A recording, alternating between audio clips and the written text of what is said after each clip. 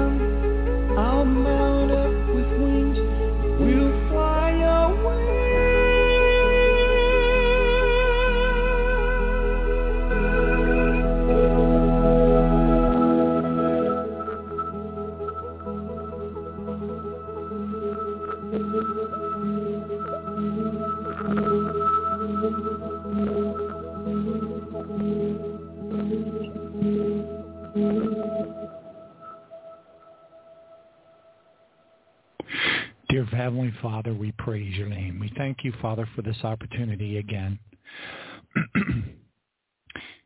in relatively good health. And we thank you for everything. We just thank you for choosing us for the days that we're in right now. We may not understand why, but we do know, and we praise your name, that we were chosen because it has to be something pretty important. Which, of course, at this point, most of us are, how could we possibly know? We assume certain things, and we praise your name for those, and we know that the journey, Father, we could probably accurately assume or estimate that if you had not given us the time that you have given us, and maybe more time that we maybe don't even realize that we need, to get ourselves where we need to be so that we're in lockstep harmony with your will for us.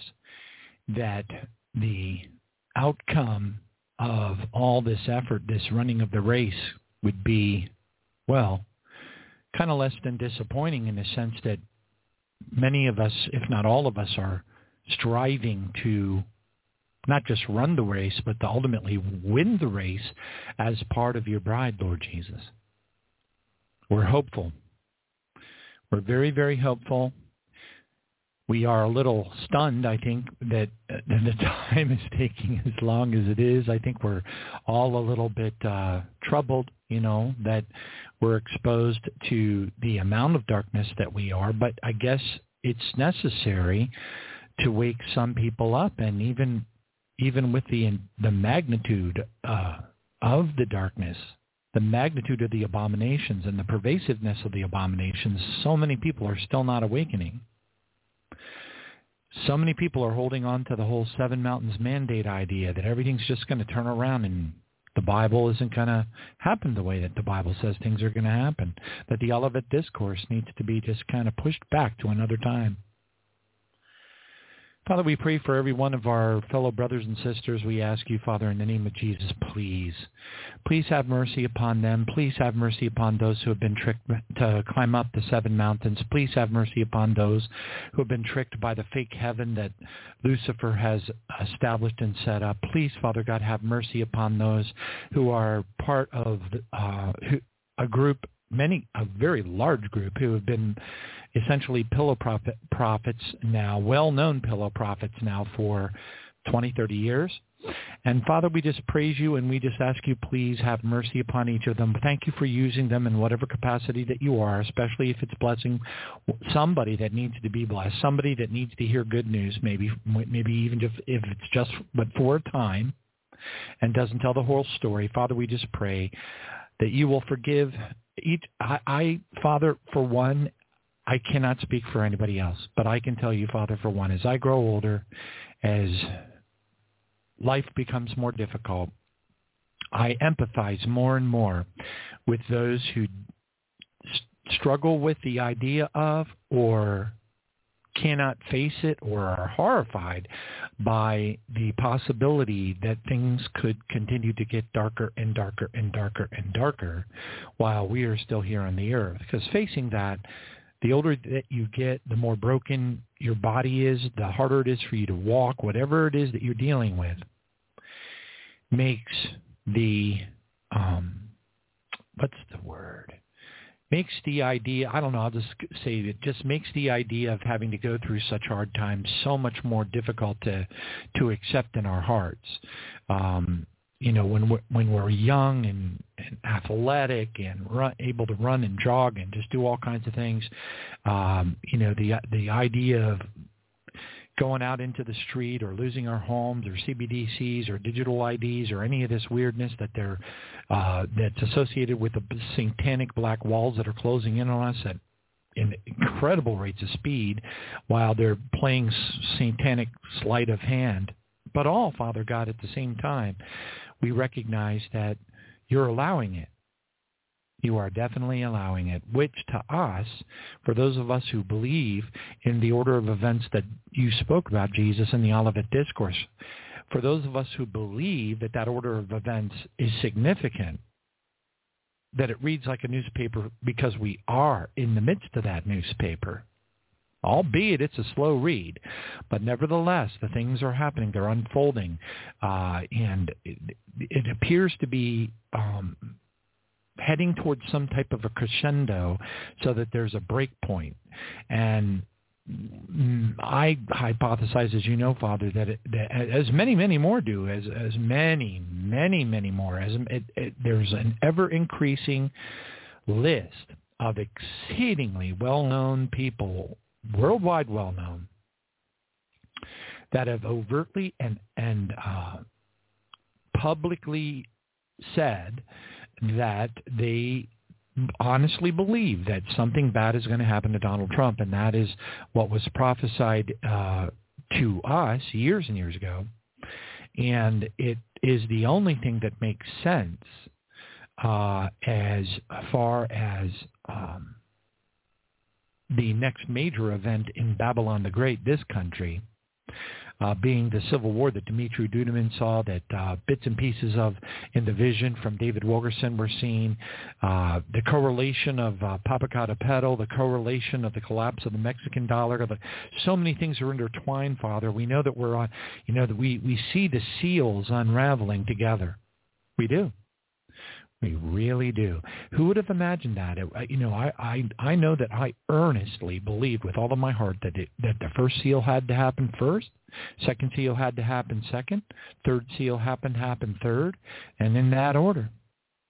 I never imagined that you could break all of the seals and the scrolls could roll out in parallel. And that's what we're seeing happening. The Pale Horse, World War III, everything that's in the Olivet Discourse. I mean, if you overlay the Olivet Discourse over the top of the Revelation chapter 6, oh my gosh. And then if you take the Day of the Lord scriptures from Isaiah 13 and Joel 2, oh my gosh, you can just inject them right into the Day of the Lord between. Oh, it's just amazing. And Father, we just thank you because we would be unaware of these things if you hadn't delayed as long as that you have and given us extra mercy and grace to be able to increase. And again, we don't know to what degree. We have no idea, and we don't know how far we need to go. We don't know what your goal is for any one of us. But we praise you. We thank you for your mercy. We know that your mercy endures forever. We know, Father God, that you're not just looking at us individually. If one of us has to suffer, incredibly so, or if a large group of us have to suffer in a manner that is absolutely agonizing, it's really ultimately trivial in the grand scheme of millions of other believers, maybe hundreds of millions of other believers that would have wakened up in time to have avoided being cast into the Great Tribulation, which includes certainly the United States of Babylon, the Great Evangelical Church system. And then when we embrace the fact that there's over 33,000 different denominations out there across the world, and things are very different in Namibia or Niger or Mauritius or France or Australia or the Solomon Islands or Thailand. Father, we just praise you and we just glorify in your name and praise you, Father God, for helping us to be able to see all the things that are happening. Like I said, albeit they appear to be as slow as molasses sometimes. But yes, when we look backward, we see how quickly things have indeed transpired. I don't understand why our minds are wired to see things moving rapidly when we look backward and see things moving incredibly slow when we look forward. I will never understand that concept, but it is clearly the perception that you have given us, and we praise you for it. We don't understand it, but we praise you for it. There's a lot that we don't understand. Frequently, Father, we have to go through trials and tribulations and very, very, very agonizing and difficult times in our lives where we just simply cannot understand it until maybe 5, 6, 7, 10 years later sometimes. 10 years later or even longer. And we look back and we're like, oh. And suddenly, finally, we understand, at least to some degree, why it was necessary for us to go through those things. And Father, I praise you for the extra time that you have given me to be able to lay at the foot of the cross some behaviors that I struggle with and continue to struggle with, and you've gotten my recent list recently. And I praise you, Father, because I know that you're going to answer each and every one of them. I see how you have worked, even in the midst of the hurricane and the various dynamics that unfolded alongside of the hurricane or in the midst of it. And for the lessons, the takeaway lessons that needed to be learned as part of the whole portfolio of events. And I praise you for that, Father, and I thank you. I need extra strength. I need extra motivation. I need to believe and to just walk the walk and just make it happen. And I just pray, Father, in the name of Jesus, for anyone out there that is struggling, that they, or with any kind of a behavior or a habit, it's a bad habit and they know it. Maybe they're hurting the temple body willfully. Maybe they have an addiction that they're having a very difficult time getting over. Some people just can't, and I understand this. I've been there, done that. But when you showed me the things that you showed me, but you showed it to me, and I can give it out in the form of a testimony. But that testimony will never have the same impact on another individual as having that event happening to them directly. That's the most impactful. That's the most motivating. And I praise you for the motivation that you have given me over the last couple of days. I thank you for opening the door, Father. I praise you for the good report that I'm going to get from the surgeon on September 11th of all days. Praise you, Jesus. I'm looking forward to getting things back to where they need to be, 100%, not just 60% in limping, but really 100%, maybe even 130%. And I'm just looking forward to it, and I'm believing with all of my heart. And Father, I pray in the name of Jesus for a tenfold anointing. A tenfold anointing of Holy Spirit harmony, infilling of the presence of you, Lord Jesus, and the Spirit of the living God, supernatural and divine protection over their jobs, supernatural and divine protection over their loved ones, salvation for those who will not receive Jesus now, but we know that they will when we pray. Father, I pray this anointing, I pray this blessing upon every single person who has so much as even mentioned me by name in prayer. And I also, Father, lift up in the name of Jesus, and I pray that everyone else is. Every single listener of this program since July of 2011, past, present, and future, and we pray in the name of Jesus that the message that they hear is just the one that they needed to hear to be motivated appropriately. Father, we pray for a supernatural impartation through the presence of the Holy Spirit that is accurate and not intermingled with fleshy thoughts or churchianity thoughts, and that they will be able to listen if they do listen, and they will be able to hear while they're listening and understand what we're talking about, and not just discount it and move on. But Father, we know that many will. We know that your scripture says that many will, especially in the parables, Matthew 22, so many places, Lord, and we recognize it. But we're still going to do everything that we can to try to touch other people's lives, and just maybe little by little, as I've seen happen to so many,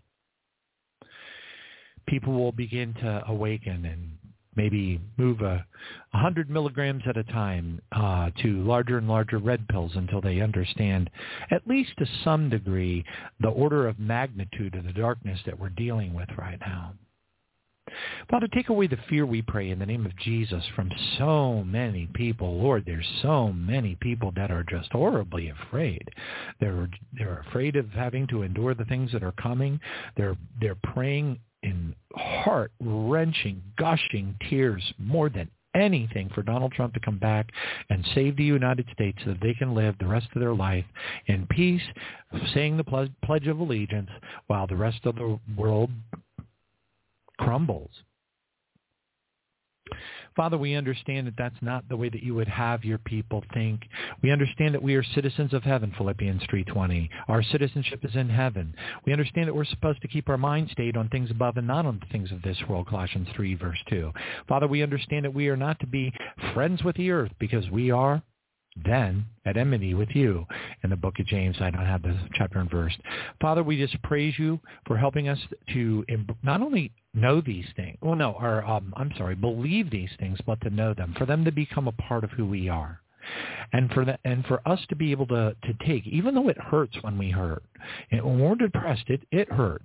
When we feel sorry for ourselves, and I know we're not supposed to, but sometimes it's unavoidable.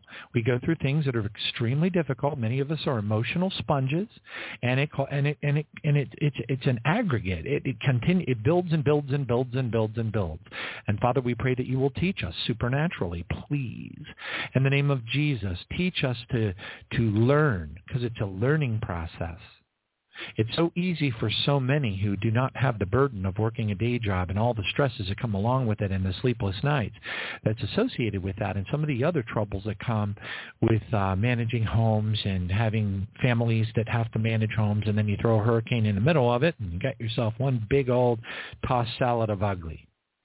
Father, we just pray for every one of those people that are juggling children, juggling jobs, juggling stress, juggling all the other things that they have to juggle in the midst of a time when we would all really rather be dwelling in the secret place of the Most High. Father, I praise you for letting me pray to you on my knees this morning, albeit with my, I don't know what you call it, that special pillow that I have, the memory foam pillow. But I didn't feel any pain, which is really awesome and cool. So I just praise you for that. And I just ask you, Father, to continue the healing process in me, because I want to fervently continue to pray for every one of us and all of the lost people across the world, which includes so many of your people, Father God. As it says in your scripture, I forget which one it is. I know a lot of people do know it off the top of their head, but I just don't remember it. I can look it up. But Father, the one which says, many of your people are lost due to lack of wisdom, or is it knowledge? I forget. But anyway, Father, I'm sorry for so many of the believers out there that misuse that verse to justify their lack of understanding of the intent of your word. So many of them. But Father, that's okay. We just ask you to please forgive all of us. Forgive us all, because we are such wretches. It's just repugnant to many of us to listen to Christians who have this notion in their head that they've arrived, that they've got no room for improvement, that, I know we're supposed to shine the light, and we understand the concept of shining a light. And I will tell you, Father, I shine the light. You know I shine the light. And I think every one of us has our periods of time with your help and anointings that we all shine your light, Lord Jesus. We all have times when maybe our salt doesn't taste as salty, but when we are restored through your personal touch and anointing, Father, it changes everything, and the salt suddenly is brand new mineral salts, and it's just fabulous. And we are able to touch other people's lives, and our prayers become extra powerful. And we pray, Father God, for more of that in our lives. We pray, Father God, for you to just, dull our senses a little bit to the things that are happening around us, the threats that are being thrown at us endlessly, and our concerns about what might happen to us, what might happen to our dwelling places, where we might end up, and under what circumstances we may end up there. Just help us, Father, in the name of Jesus. I know that your scripture admonishes us and, in fact, instructs us directly that we are not to worry about tomorrow, for the problems of today are enough, and they certainly are. We just ask you, Father, to have a gentle touch upon each of us, and to hear our prayers, to understand our hopes while we endure the dark days that we are in the midst of, recognizing that these days are actually, as dark as they are actually some of the most blessed days for each of us to be able to grow in our walk, our sanctification, and identify those behaviors, those feelings, those times when we just feel absolutely beside ourselves, disconnected and miserable. Other things that we have maybe in our lives, so many untold number of behaviors that I'm not going to mention live, that many of us have, or many of us harbor. Many of us harbor ill feelings about other people, and we can't let it go, which is a form of unforgiveness. And Father, we know that your scripture is very clear that if we don't forgive, you will not forgive us. That's not a good thing. So we praise you, Father, and we thank you again for the days that we have, this electronic ecclesia, this technology that continues to work even after the hurricane, even after this. Thank you, Father, for the very small losses of power and the air conditioning staying on. Oh, Father, there's just so much. There's just so much. We see all the things around us happening. It's getting close. But we can't quantify what that means. Help us, Father, to be strong, determined, to have self-control, to have self-control, to learn to break free of the bad habits, the bad behaviors, the bad thoughts, the bad places, the places that we probably shouldn't go back. If we have a particular behavior that we need to kill and get rid of, with your help, teach us, Father God, to stay away from those places. If we have a favorite chair, teach us, Father God, to avoid that favorite chair. If we have some place that we go, something that is familiar to us that might interlock our minds back to that behavior that we're trying to avoid, teach us, Father, to have new things that we can do, new hobbies that we can undertake, new goals that we can set for ourselves. Just help us, Lord. Impart upon us through your mercy. Lord Jesus, please. And we know that you're going to fix them. We know that you're going to help us. We know it already. It's already done. Because your word is, you're not a man that you would lie. As you know, I have a whole stack of laminated scriptures in my pocket right here that say that very thing. Whole stack right here of your promises.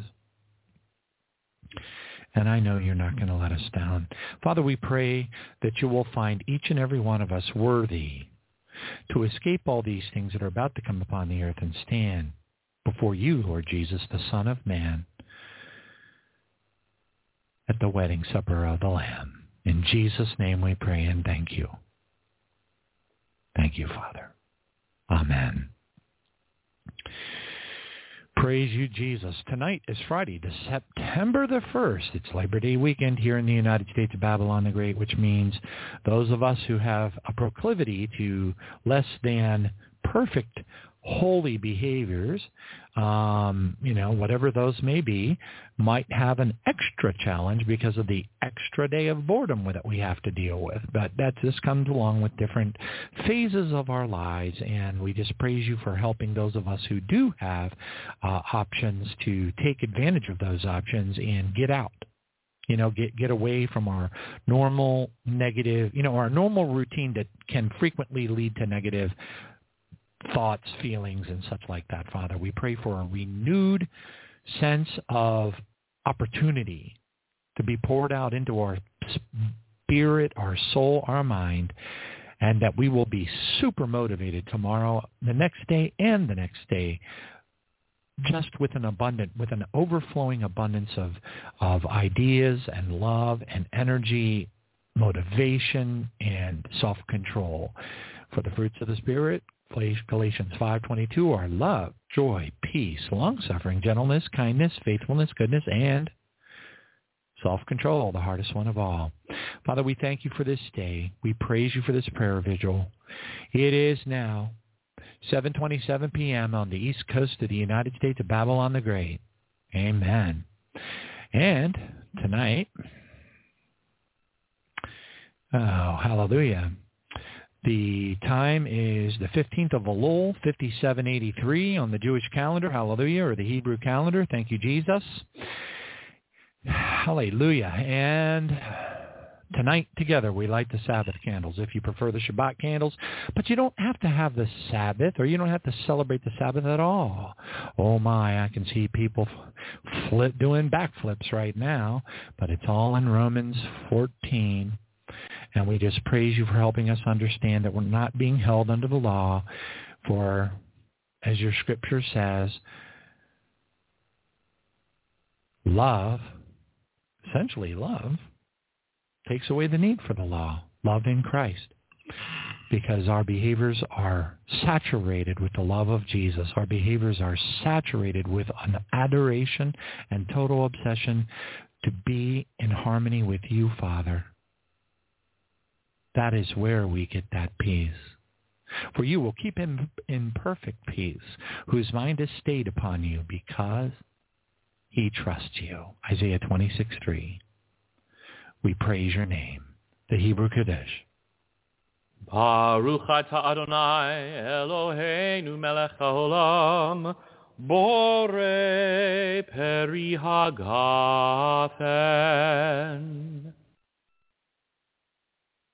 Baruch atah Adonai Eloheinu melech haolam, אשר קידשנו במצוותיו ורצבנו, ושבת קודשו באהבה וברצון הנחילנו, זיכרון למעשה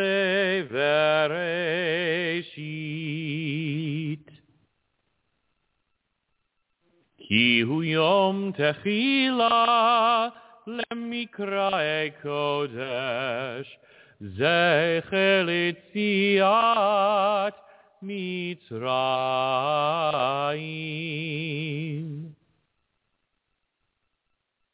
כי בנו בחרת, ואותנו קידשת מכל העמים, ושבת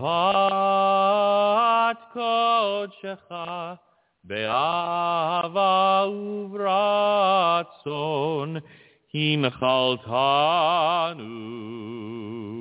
ברוך אתה אדוני מקדש השבת.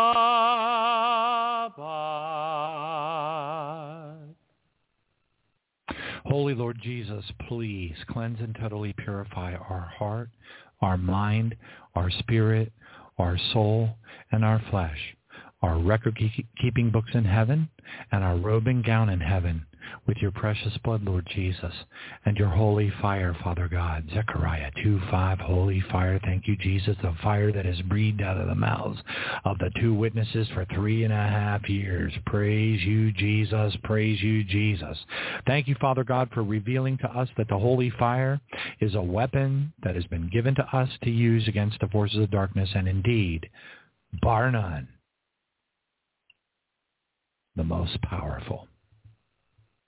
Highly effective. Father, we praise you for the answers to our prayers. We know that the answers to our prayers will be made manifest. Maybe not even before we leave, but we know they will. Or we will receive something much more awesome at a later time.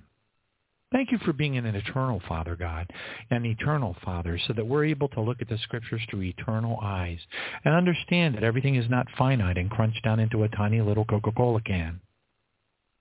Thank you for expanding our hearts and our minds to understand that the kingdom of God is all of creation, all of the universes, all of the dimensions, all of the trillions of life forms across them, possibly even multiple timelines.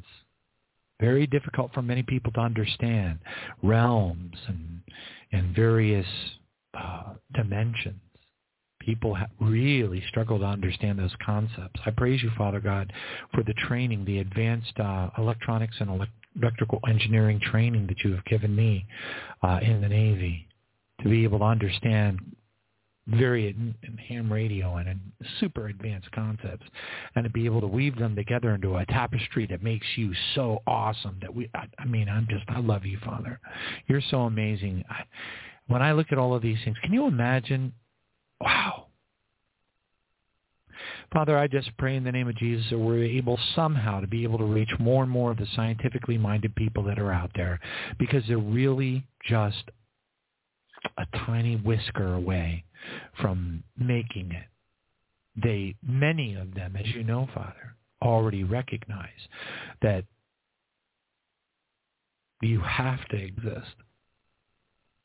And how demon-possessed does an entity have to be, even if it looks human, as a tear? Is it perfectly possessed, or is it just a filthy, lying demon? Probably both.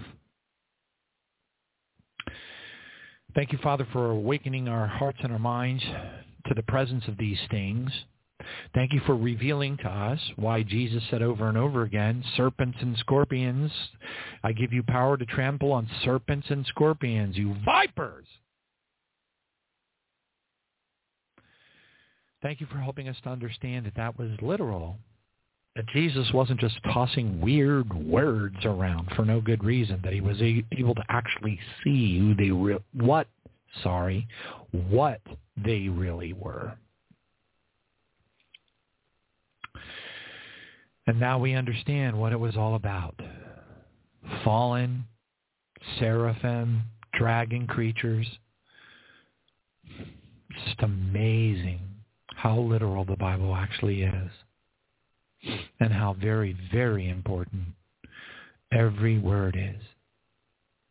We praise you, Father, for keeping us from falling into the weeds like so many do. They're in pursuit of some hidden truth, some supernatural secret in the Bible that they spend all their time digging through the Greek and the Hebrew and never really coming to an understanding of the Bible at all. We praise you for lifting our hearts, minds, as we study the Scripture, as we read it, and helping us to be able to see the harmony that lies in those words. From the very beginning to the very end, all 31,102 verses in the Textus Receptus versions of the Bible, and how they just weave together perfectly, but not unless you see them eternally. Not unless you see them eternally and through the eyes. Through your eyes, through our King's eyes. Thank you, Jesus. Thank you, Jesus, for loving me enough to put up with all of my antics. Thank you, Lord, for loving all of us enough for putting up with all of our antics. Some of us are better at hiding how we really feel than others, but, Father, we just pray that you will continue to anoint us, pour out your grace upon us, strengthen us, that we would be strong and of good courage and not be afraid nor be dismayed, for the Lord thy God is with me. Our Father is with us wherever we go. Let us have the strength of Joshua in the days ahead. In the days ahead, we praise your holy name and thank you in Jesus' name. Amen. There we go. Thank you, Jesus.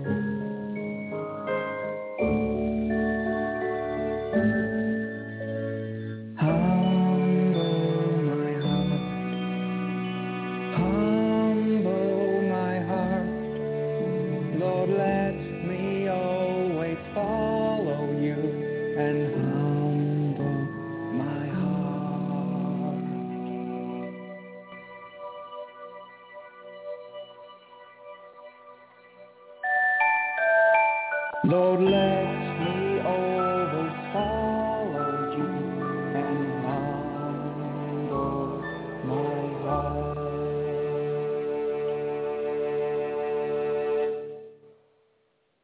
Praise God. Okay, before we dive right in, if I don't get this out, I'll pay dearly for it.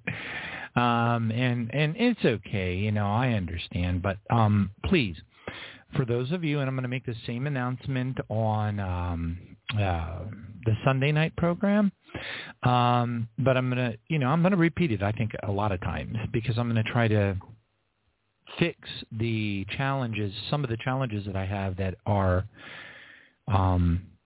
they should not be challenges. Let's just leave it at that. All right, praise God. So one of the challenges that happens for me is that if I ever have something happen, you know, like I don't know. I've heard things, you know, people. I've heard so many different things. I mean, probably thousands of different characterizations of me. Everything from he's a raving lunatic, he's a false prophet, the entire website set up to denigrate me, crying, boo-hooing old ladies claiming they're Christians, and the Lord told them that I'm some kind of a, you know, like I ranked right under David Wilkerson as one of the worst false prophets in the world, according to this one boo-hooing, white-haired, supposed Christian on YouTube. But anyway, you know, and just because they look a certain way, you know, young, pretty, or little old lady-ish, or and crying and saying they love Jesus, you know, let me tell you something, folks, that don't mean nothing.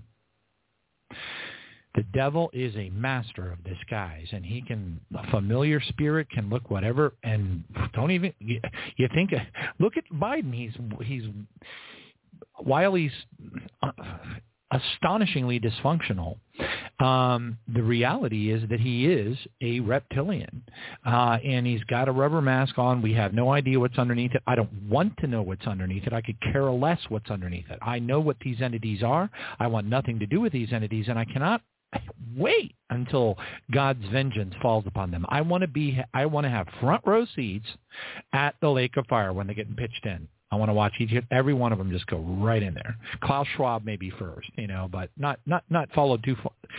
Fauci, Schwab, Gates, the whole group. Oprah, the whole deal. Praise God. Thank you, Jesus. They will not, for me, you know, I know what these entities are. I know why they become the entities that they become. And I am, you know, we have billions of people on this world that need prayer, billions of lost people, billions of, untold number of friends, believers that need prayer, especially now, because I don't know about you, but I personally believe that we are in Daniel 7:25. Now, granted, we're also in the Olivet Discourse. We're also in Revelation chapter 6, because an untold portfolio of sections of the Bible actually overlay one another. I know this is not easy, you know, because there are, I'm not going to name names, but folks, there are people who are multiple authors of books. They travel around on prophecy circuits and stuff, and they do long lectures and talk all day long about what they, you know, are sure is the case. A lot of them will say that the Psalm 83 war is a different war than you know, Damascus being turned into a ruinous heap, which is a different war than Gog and Magog. They have no idea that Ezekiel 38, the city without walls, is the United States. It's just amazing. And then they go on and they tell everybody what they think. And then, you know, of course, it injects mass confusion. and mass hysteria into the body of Christ, and everybody disagrees and throws tomatoes at each other, and then someone breaks off and creates a new denomination. Then we have 33,001 different denominations, which is exactly the opposite of what our Father and our Lord Jesus told us to do. He told us to love one another, to stay united, and not to bicker about all these little things. And what do? The exact opposite. We form all kinds of heretical groups like Hebrews Roots and all this other icky nonsense and Seven Mountain stuff, and you know what? It just creates, but the beauty of it is we pray, we hand it over to the Lord, we call down the power. Again, Isaiah 43:25 is very clear when our Father said, I, even I, am he that blots out your transgressions for my own sake. Now, why would our Father have to blot out our transgressions for his sake? Well, for one thing, it's and again, for that blots out your transgressions for my own sake, and I will not remember your sins. Keep me in remembrance, and let us contend together. Okay, let us work together. Okay, why? So obviously, when our Heavenly Father created all the rules of the universe, I'm sorry, I should have made that plural initially. Okay, that's the reason why the evil ones on this earth, okay, these entities that actually believe that they control the universe because they believe that Lucifer is God. They really believe it, truly. And they think that our Heavenly Father, Adonai, is a pest. And anyway, so there's all kinds of philosophies out there. I'm not going to get into all of them because you know what? To me, it's just a big fat waste of time. But I'm just trying to think of what was what my point was. Oh no, praise God! I got the rambling. See, I used to take notes while I was talking, and that way I would write an anchor note. And then when I would veer off the path and swirl around, I would bring myself back to the anchor. But I'm not taking notes right now, which of course gives me, it opens up a wide array of opportunities for me to go down a rabbit hole of thought. Anyway, praise God. So I'm just going to jump back over to my initial intent, which was to try my best. I'm going to keep this short. Now, as best as I can. Father, please help me keep this short. It's very hard to take long, detailed, your boss at work always wants you to give him a short answer. And then what I do is I tell him, I say, well, if you want me to give you a short answer, you got to stop asking technicolor questions. I had one boss say, listen, I'm kind of taking you under my wing. I'm going to teach you some tricks. He goes, you got to understand, when you're dealing with management, you got to run into the pumpkin patch. You got to grab your pumpkin and get out. And you know what I said to him? I said, what happens when you run into the pumpkin patch and the pumpkin that you grabbed is all smashed? And he busted it out laughing because he knew I was right. Praise God. But anyway, all right. So I'm going to beseech people to please send me emails. It doesn't matter if you've never talked to me before. I know there are people out there that have some sort of aversion to sending emails to people who talk on podcasts and stuff. Hey, when I met Zen Garcia the first time on the telephone when I worked at Gerdau Maristeel here in Tampa, I was starstruck. Zen Garcia, right? And now I've hung out with him and had dinner and hadn't seen his white kitties and all that. And, then all of a sudden you're like, oh, he's just a guy, albeit with, talented and smart. But, when you meet the person and, you can get a little bit starstruck because, oh, wow, they're a TV personality, or, oh, wow, they're a radio show personality, or whatever.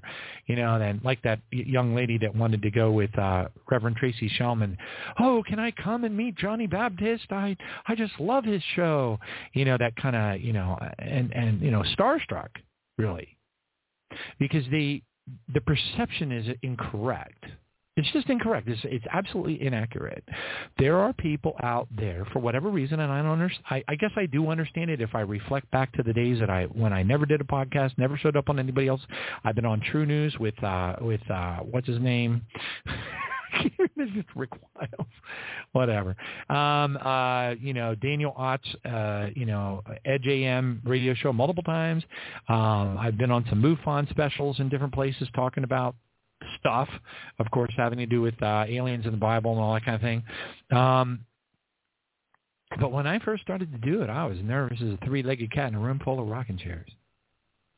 I remember one program when I was very, very brand new, and I don't think I ever was on another show before, and I spent probably 3 hours on a big, those big legal tablets that you can get, and I was just taking note after note after note, and I broke it into like sections.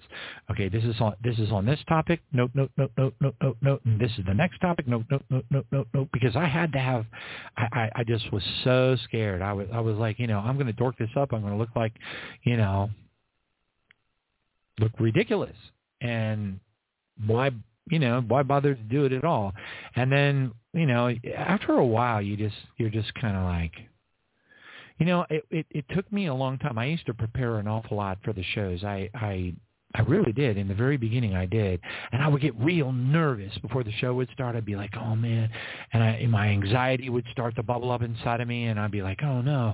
And I always had to have, like, a whole bunch of stuff prepared, so, because I needed to know what I was going to talk about, and, just all kinds of stuff like that, because you're all nervous, and you don't want to, freeze up And now it's like then eventually after years of doing it, it was a long time. I don't know how many hundreds of shows, but eventually I got to this point where I was like, wow, I don't need any notes at all. I mean, the show notes are different. I do the show notes on purpose because I want to be able to rattle off a whole bunch of the most important headlines and play audio bites that are relevant to those, and also hopefully have them in some sort of, I don't know, harmonistic, is that a word? Probably not. Synergistic, that is a word. And, but I want them to flow. And I'd love to be able to have them, at least a little bit align with the scripture so that it tells a story, which is that we're going home soon. Yeah. Guilty as charged. I used the word. I'm asking people to please send an email to me at jbaptist777@gmail.com. jbaptist777@gmail.com. If you would like me to go ahead and manually put you on the radio show email notification list. Again, jbaptist777@gmail.com. Just send me an email. Say, please put me on the list. Because I can tell you that there's a lot of people that want to be on the list. There are a lot of people that were on the list, and now they don't get their emails, and they don't understand why. They don't understand how spam systems work. And then they just get befuddled.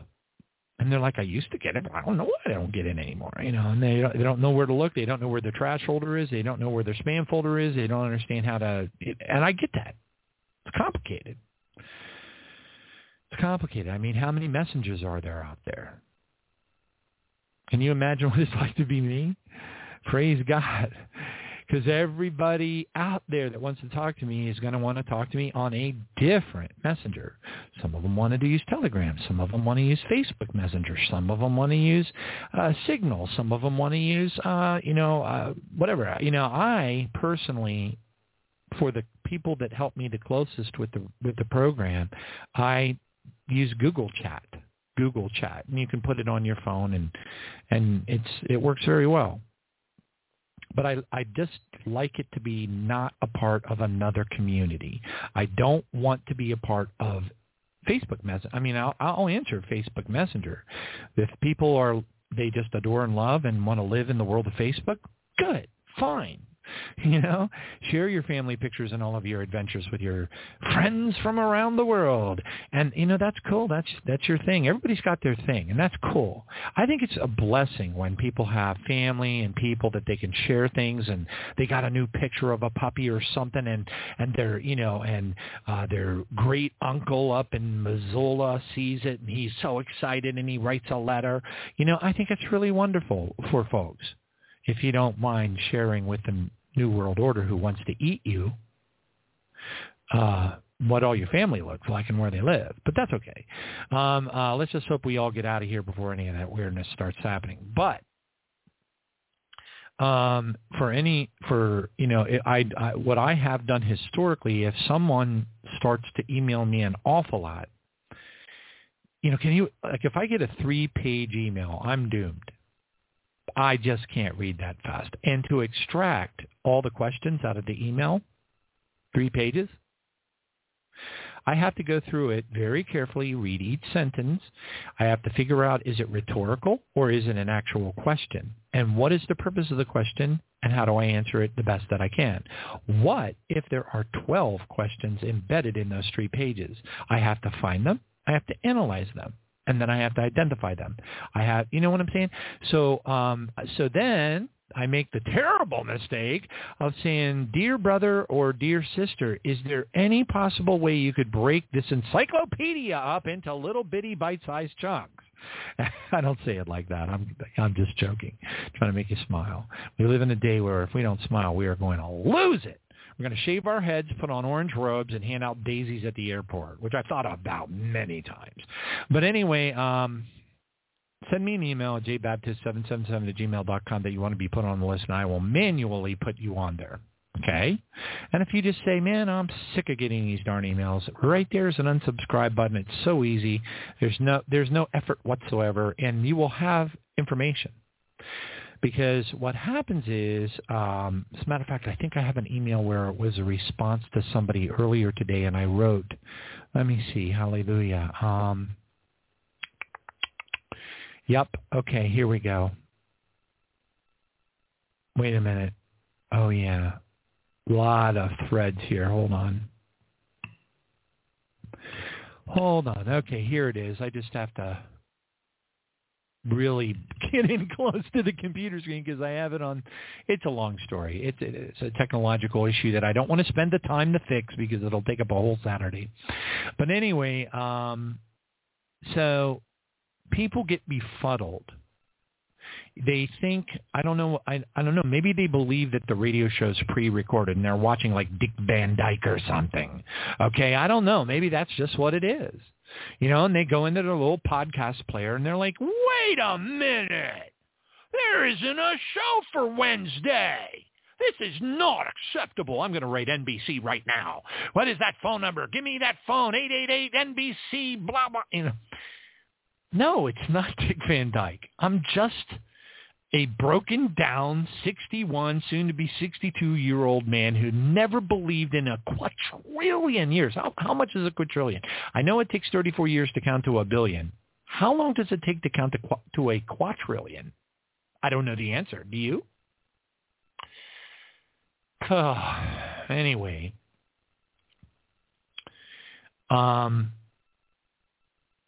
So I got when someone sees that there is an absence of a show, heaven forbid Dick Van Dyke got preempted for the, meteor that struck in the Atlantic Ocean. I want to watch Dick Van Dyke, dagnabbit. Okay, and folks, there are people that are like that, and I understand it. I get it. I really, really do. I know that there are people who love to listen to the radio show live. They want to listen to every word, and they want to hang on it until the very end. I know that there's a lot of people, probably the vast majority of people that listen to the program live, that are asleep about 30 minutes into it. I know that. And it's fine. This isn't about picking on anybody, but it is about trying to share things with people so that, first, I want you to understand I'm just a guy, just an old, decrepit, broken down VW microbus, okay, that happens to have a insane 57 whatever year testimony. I don't know. A lot of supernatural things have happened to me, but to other people too, So there's nothing about me that's, I don't know. But anyway, I don't want to pigeonhole myself in a corner. I simply want to let you know that if you do let me know, if you do send me an email and say put me on the list, I will manually add you to the list, because there's a lot of people that aren't they're not techies. They're just not techies, and they're struggling. Hey, my sister's one of them. Actually, my one sister's really can barely function on a computer at all. Okay, and to her to watch a YouTube video is like asking somebody to calculate the distance, at faster than light speed to travel from here to Andromeda, and I don't know. But you know what I'm saying? It's like some people, it's just so hard. I know my one sister, it took her years before she knew that she could press the buttons to get a text message out. The one thing that got her moving forward, albeit at an La Brea tar pit speed, was photographs. When she started seeing photographs from her kids, of her grandkids, on her phone, everything changed. Doesn't mean that she went any faster. It just meant that she was determined to figure some things out. All right, praise God. Thank you, Jesus. So I had somebody write me, and I'm not going to, for the sake of privacy and all that kind of stuff, I'm not going to mention any names. But we were just going back and forth and talking about some stuff. This week I have records were set. Okay, records were definitely set this week.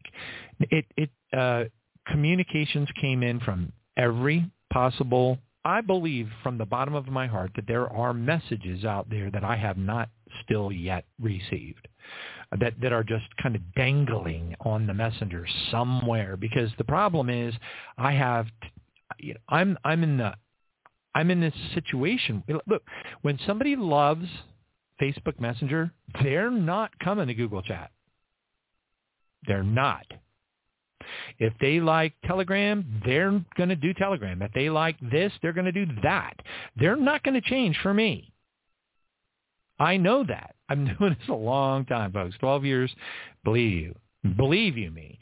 Now, granted, there are some rare exceptions from people that are relatively technical, but I constantly stumble over myself because I go and I look, I probe around, and I'm like, oh, wow, this person asked this question 2 weeks ago. But I don't sit there every single morning and check 8 different messengers. So again, if you want to have an idea what's going on, and you don't want to go, oh my gosh, Dick Van Dyke has been preempted. Where's Dennis the Menace? I can't believe this is happening. No, please let it not be another hockey game. It's not like that. Bad things happen to people.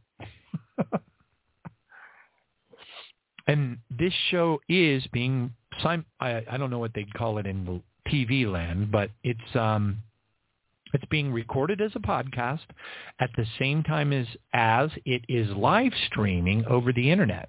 And there are people all over the place, many gazillions that I have no idea even exist. Many of them who have listened for over 10 years. And I have no idea they're out there. I see charts and graphs. I see geographic, information on a world map that gives me some idea percentage-wise of, how many people from, Zimbabwe are listening or whatever. But the thing is, a lot of places they use internet cafes, and they can have several hundred people. I've received letters from people, particularly in Africa and the Philippines, where they would have 200-300 people in a room listening to the program, believe it or not. I mean, when I found out about those kinds of things, my mouth would drop. I would be like, you got to be kidding me. So I have no idea. And like I said, I'm just limping around on a recently operated knee. I got a daughter who's 33 years old or whatnot. She works in insurance. It was a really good choice for her, and she does a great job at it. She lives about an hour north of me. I got an ex-wife that I've mentioned many times in my testimonies that left me because she came from a Catholic background, and she thought she was watching the early Alex Jones, the Obama deception and all that kind of stuff. She was watching those with me, and she was able to not, she didn't think I needed to be committed at that point. She saw some merit in the positions that were being presented on the videos. And she was okay with watching them, and they were interesting to her. But to some degree. But then when I started to get into some of the more super ultra advanced things like Confessions of a Mother Goddess with David Icke, let me tell you something. That was the last straw. But anyway, a very, very short version of the story is that the Lord told me in advance that she was going to leave me. I casted lots, and it came right up and said knife to throat. And I said, ruh-roh. And sure enough, that day came, and my daughter came in, closed the door of my office, and said, Dad, Dawn's doing blah, blah, blah, and this, that, and the other thing. Now, to this day, we are really good friends. And guess what? Now, I've been praying for her to grow closer to the Lord, and all this creepy weirdness. So what happened was she likes TikTok. She likes to watch all the little kitties smack each other, and all the ducks and animals do funny things, and dogs, and all that kind of stuff. If it's animals, she loves it. Well, guess what happened? Some of this end of the world stuff snuck into her feed, and she got duped because of a curiosity killed the cat kind of thing, and she started to watch that stuff, and now she's red-pilled. She told me the other day, I wish I had never looked at that one video, and the avalanche started, and now I don't know how many milligrams she is, but she's up there. I think she believes that the amount, like she ought, that there were directed energy weapons used in Maui, and things are very, very, very sick and evil. And that's a good thing for her, because without that understanding, she was doomed.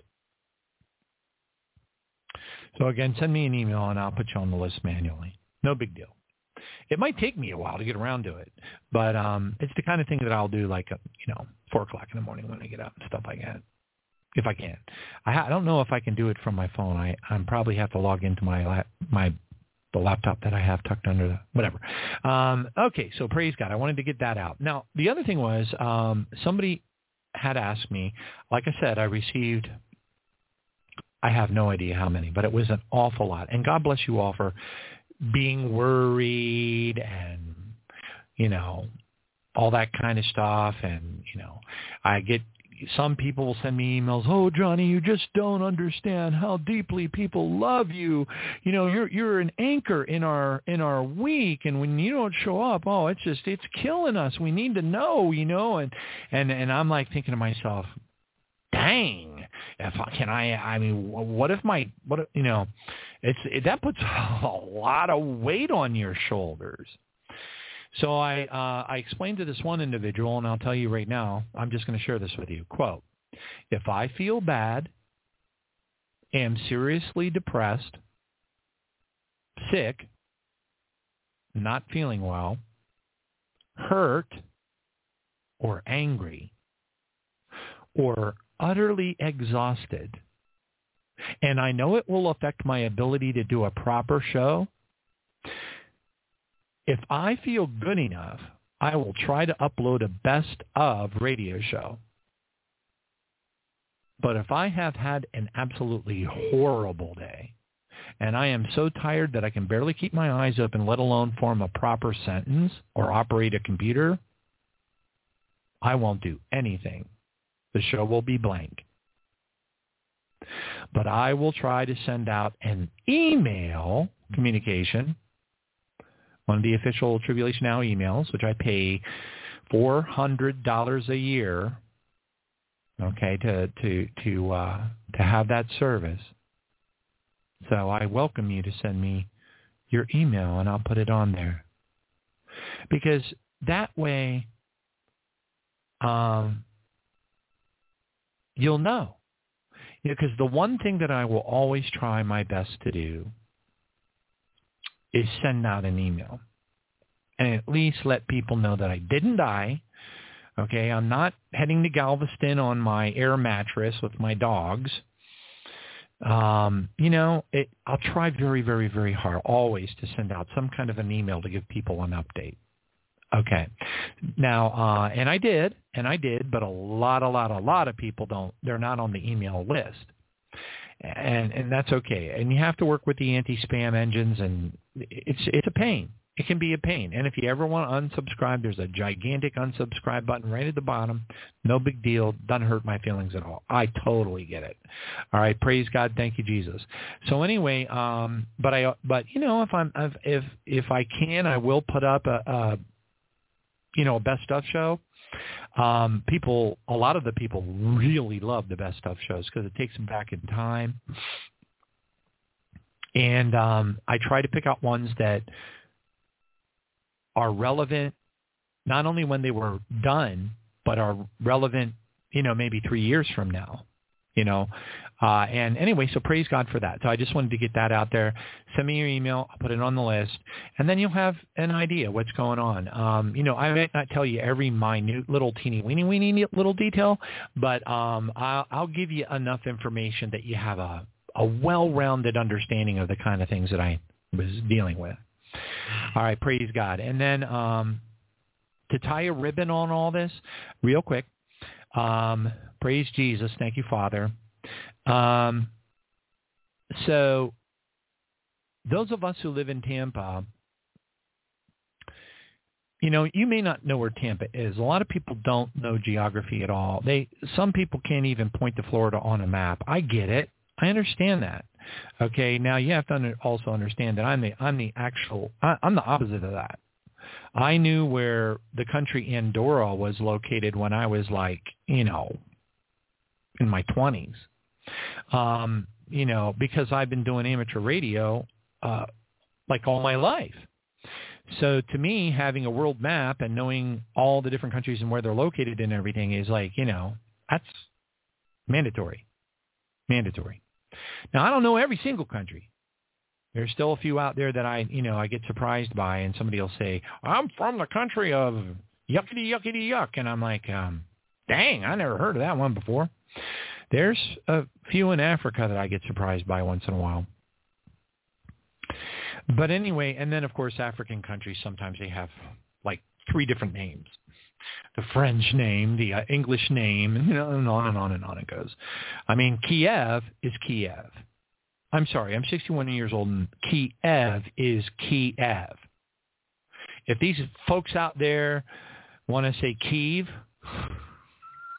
let them do it. Whatever. But it's Kiev. Okay? I'm from an English-speaking country, and it's Kiev. All right. Praise God. Thank you, Jesus. Hallelujah. So, in a nutshell, and you may relate to this and you may not. If you live in a remote part, in the center part of the United States, and you are not in a place that has emergency weather occur, you might say, well, I'm in Tornado Alley. That's fine. But there are parts of Tornado Alley that haven't seen a tornado in 30 years, okay, or at least not one that was worth mentioning. So the point is, what I'm trying to say is there are parts of the United States that you can live in, and in other countries as well, especially. There are a lot of, like the European Union, they've only started getting tornadoes recently. That they are tornado-free as a general rule. The United States is the king of tornado land. Anyway, so if you're in a place that's prone to intermittent weather-related emergencies or whatever, or wildfires or whatever, or new weapon attacks, take your pick, praise God, then you might relate to this concept. But I get a chuckle sometimes because I'll have people tell me, well, I live in a such and such a place, and that such and such a place we get hurricanes here too, and I know where they live, or I have a reasonable understanding of where they live. And I'm like thinking, you got no idea. Because when you're, 50 miles inland, 20 miles inland, 10 miles inland, it ain't the same. I mean, don't get me wrong. It sucks balut. It's absolutely horrible to go through it. It doesn't matter where you are. But when you have a land buffer, believe me, it ain't the same. You're going to think in your head that it's the same. It's not the same. Not even close. It's bad. I'm not suggesting that it's not bad, but if you think of badness on a scale of 1 to 10, you know what I mean? If you're close to the water, and what do I mean by close? Okay, well, that merits a little bit of, I don't know, description or whatever. What I mean by close is if you're within 5 miles of the coast of any major body of water, when one of these monsters, these apocalyptic canes, ever since Hurricane Irma, I know for those of you who have been around for a while may remember that Jose and I did a Hurricane Irma special. I got to go back and find that radio show and listen to it again because I remember freaking out because my entire house shook. But I had the headphones on and I was talking to Jose, and of course the winds were bashing the house and everything else under the sun. But when the whole house shook like an earthquake, I remember commenting about it live on the air. It wasn't until about maybe a week later when I heard this really loud wood chipper and crane equipment, cherry pickers, and a team of men on the side of my house. And I was like, what's that? Because it took days to clean up the debris. I had to hire, people, friends that are down and out that'll, help you. It's unbelievable the amount of debris. When I have a very small piece of property, and when once all that debris was raked up and carried and piled along the street outside of my house, how do I describe it? Probably 30 feet in length, 5.5, 5 feet for sure tall, and about maybe 8 feet wide. So 8 feet wide, 30 feet long, about 5 feet high. That was the debris. That's how big the pile was, just from my house. Took 3 days to gather it. And boy, was I tired. No power for 3.5 days, as I recall. I think that's right. It was horrible. I was determined to sleep on my bed. Well, I think my house is built on a super volcano cauldron or something because it gets so hot in this house. It's unbelievable. But anyway, the temperatures were upstairs where my bed is, were upwards of about 115 literal Fahrenheit degrees. You can't breathe. You're definitely not going to sleep. So I realized it was a lost cause, and it doesn't matter. You can blow fans when it's that hot. It doesn't matter. You can put gigantic fans on yourself, and it doesn't mean a thing. So I had to come up. I can't survive having you can't function. You can't speak. Can't close a sentence. You stutter because you're so agonizingly exhausted. And I mean agony. They use keeping you awake. I don't know what brain damage, but they use insomnia, banging pots and pans and keeping you awake and not letting you sleep. It is a form of torture that they use down in Guantanamo Bay and wherever. But anyway, and it's true. It's a horrible, horrible, horrible thing to go through. But anyway, so for those of us who live in that 5 mile off the water range, in that little window. It's a whole different world, hurricanes are. Now remember, in 2004, Hurricane Charlie was heading directly to Tampa Bay. All the spaghetti models said, come into Tampa Bay, come into Tampa Bay. And we were, forgive me for my choice of words, we were peeing our pants really bad. The way that it works, and I know a lot of people don't understand this, praise Jesus, but it's just the way it works. Risk management, which includes deciding where are you going to spend the money that you have in your budget to take care of the highways, the potholes, the bridges, the train tracks, all the things that are in your jurisdiction, all the things that are in your county. There's only so much tax money and tax dollars to go around. Okay?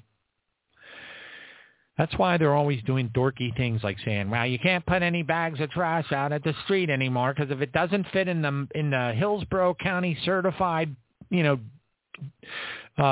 trash can with the microchip so we can count every single can.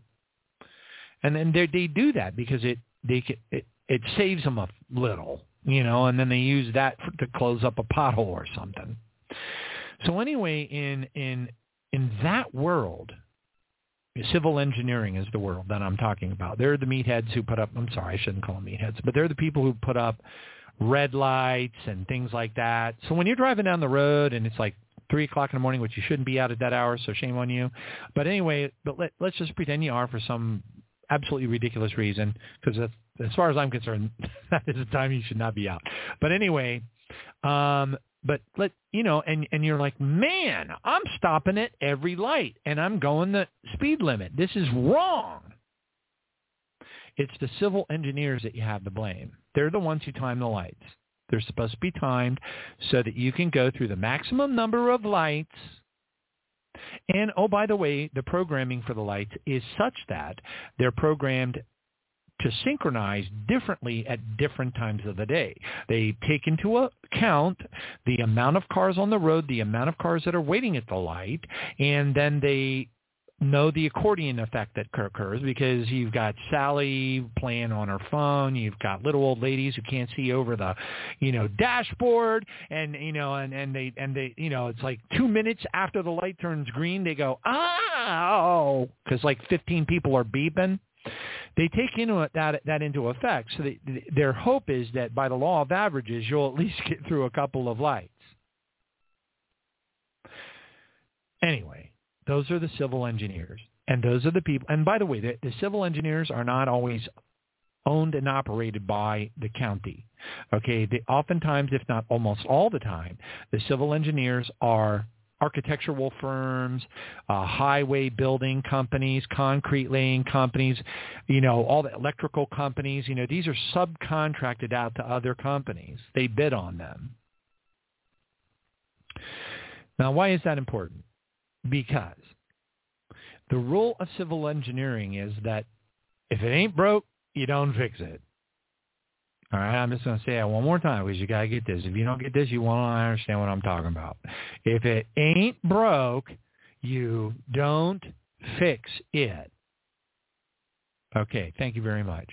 Now, once you get that rule down hard, you will understand the next part that I'm going to explain to you. Tampa, Florida has not been hit directly by a hurricane since 1922. And yes, it was devastating. And yes, a lot of just really bad things. And I've looked at the black and white photographs from 1922 of Tampa Bay when they got a direct hit. I do not know the name of the hurricane, nor do I care. But I do care about one thing. What happened when they rebuilt the infrastructure? The problem is in 1922, they didn't have the technology that we have in the 21st century in 2023. Or 2019 or 2017 or 2012 or whatever. Okay, this is 1922. So when they went back and they rebuilt the damage that was done in Ybor City or whatever town or whatever part of the town that they had to go back and rebuild, the thing is, all they had was a box of toothpicks. They had to put the power lines back up, and they're like, doggone it, I've run out of toothpicks. Let's go cut down another tree. Yeah, Charlie, let's go over to Frank's farm and get a tree. Maybe there's a couple of downed ones. We won't have to get out the saw. You probably think that I'm joking. I'm not. I did a job for, I'm not going to name the name of the customer. I just think it'd just probably not be a smart thing to do. But there's a company that's located in Virginia, and they provide, they're like Spectrum Cable. And by the way, they don't just do all the things that Spectrum Cable does, which is triple play and blah, blah, blah, and some other things.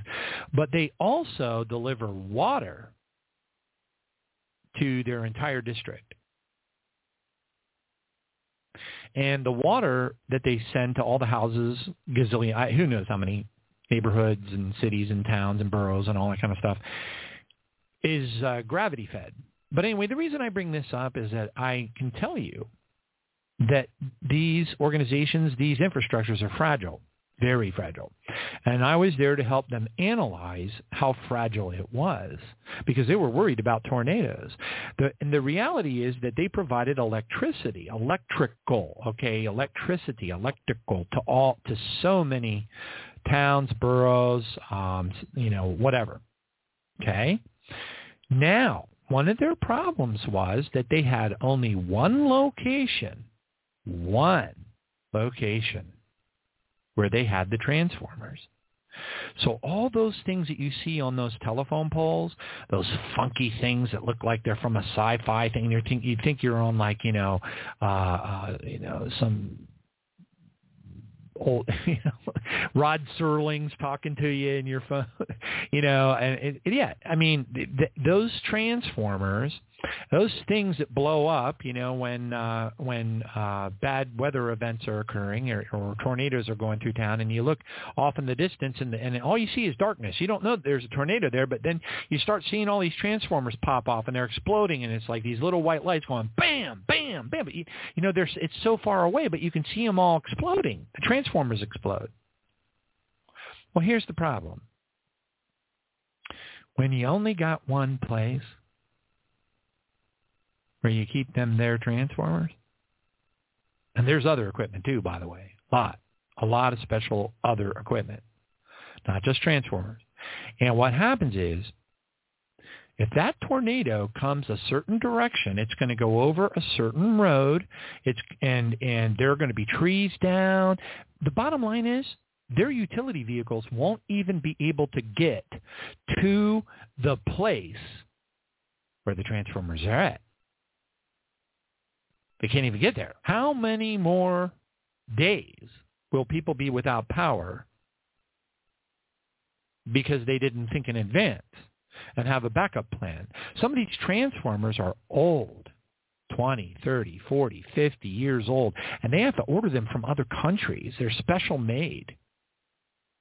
That's one of the reasons why the United States power grid is so dangerously fragile, because there's a lot of these substations that are out there that the equipment that they would have to buy if somebody weaponed one of them, and according to the CNN special, they only have to laser weapon 3 major substations in the United States, and the whole country goes dark, like an EMP.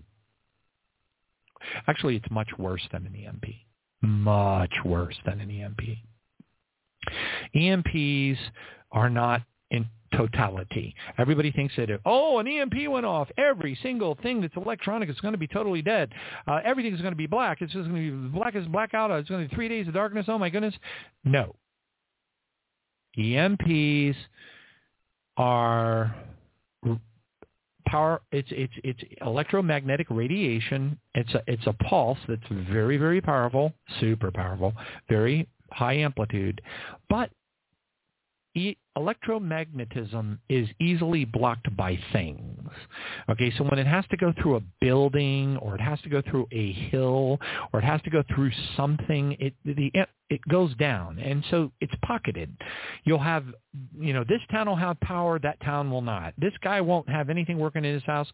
This guy over here will have 50% of the things working in his house. Okay, and so anyway, it's much worse to have a directed energy weapon take out those 3 substations. You know why? Because they don't have the transformer parts that they need. One of the reasons is because the local community tax dollars and budgets can't afford to put in the business that I work in. One of the things, my specialties is business continuity. And so what you're supposed to do is identify those things, the things that are really expensive and they have a long lead time to get them replaced. You have to identify all of those, and then you have to buy extra ones in advance, and you put them in what's called storage escrow. The problem is when the board of directors of that organization takes a look at the price tag for doing so, they go, oh, what are the odds the Chinese are going to do weaponize? Come on. I'm willing to take the chance. What about you guys? We got to make Wall Street happy. Come on. And that's exactly how it works. So in 1922, when Tampa got its last hurricane hit, they didn't have anything but a bunch of, broken down old trees to rebuild things with. And,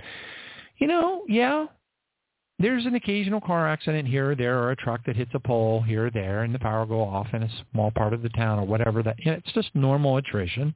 And yes, to me, it's a wonderful thing. I don't want anybody to get hurt. That's not what I'm saying. What I'm saying is anytime the civil engineers are forced to take one of those bent over 75-year-old dead trees they call telephone poles, and they're forced to replace it with a state-of-the-art steel tower, I'm like, hallelujah. But if I was to guesstimate, I would have to guesstimate that probably 80% or more of the Tampa Bay area is still operating off of 75-year-old bent wooden telephone poles.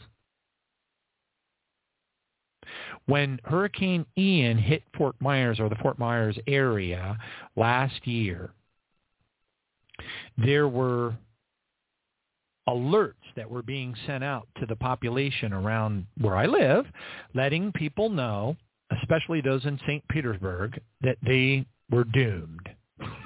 I mean, they basically said, we are sorry to say that because of the feeder bands and stuff from Hurricane Ian, a fantastic amount of water has flooded up into certain key areas, and it went underground where we have the, so what happens is a power plant, you see this power plant, you look across like the bay or whatever. If you have water nearby, it's probably on the other side of the bay or whatever. If you don't have water nearby, then who knows where they have it hid.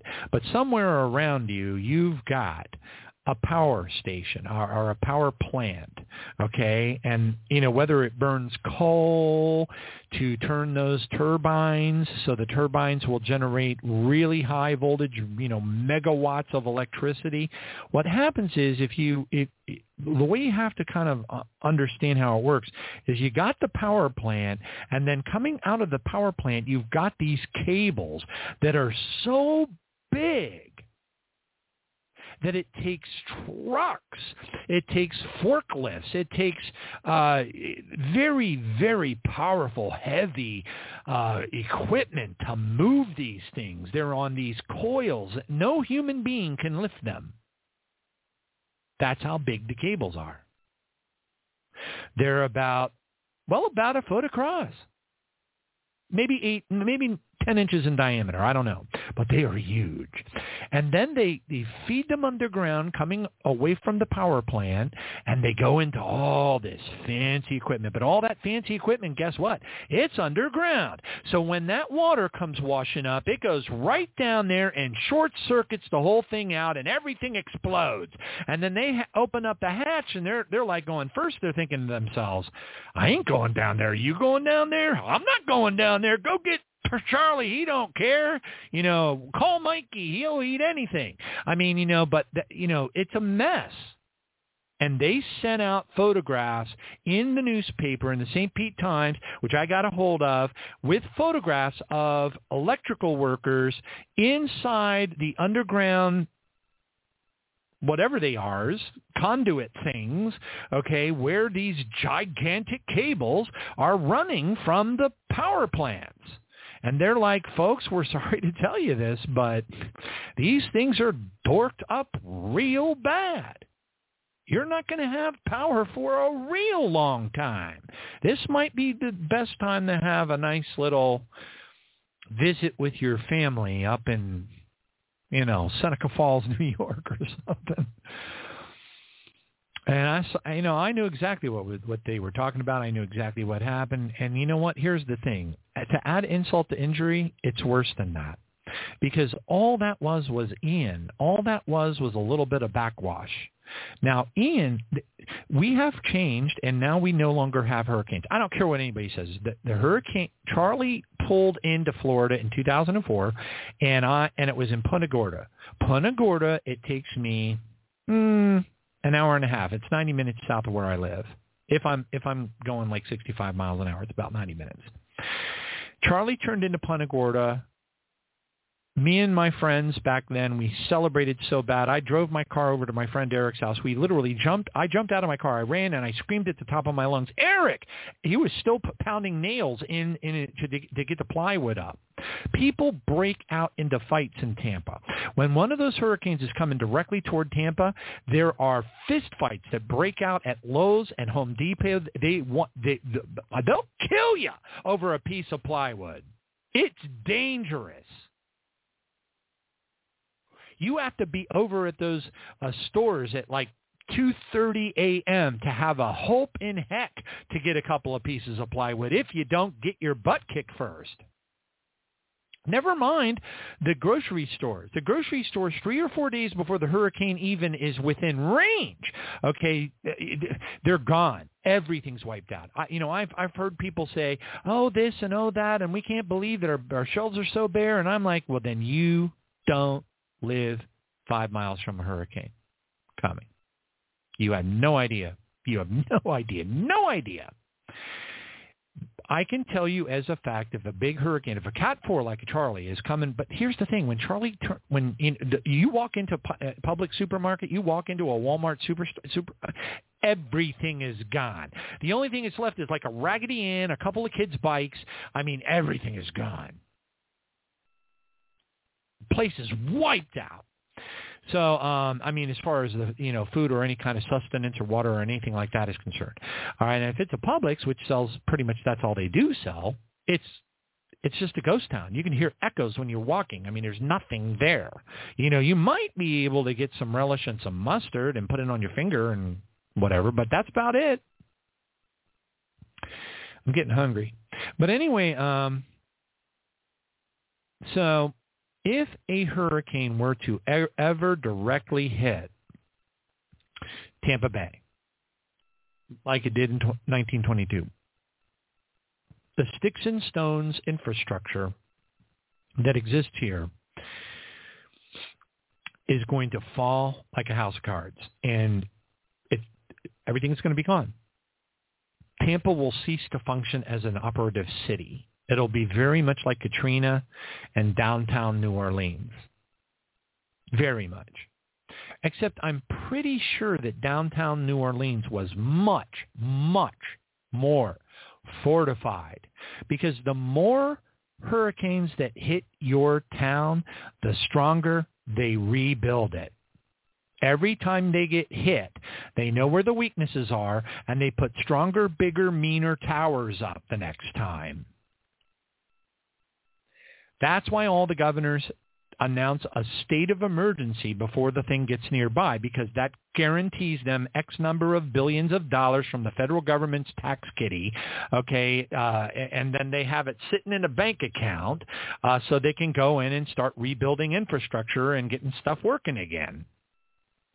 But if you haven't been hit direct and you just got sticks and stones around and you do get hit at that point, it's game over. And that's exactly where Tampa is. Tampa has not had that happen. We haven't had a hurricane hit.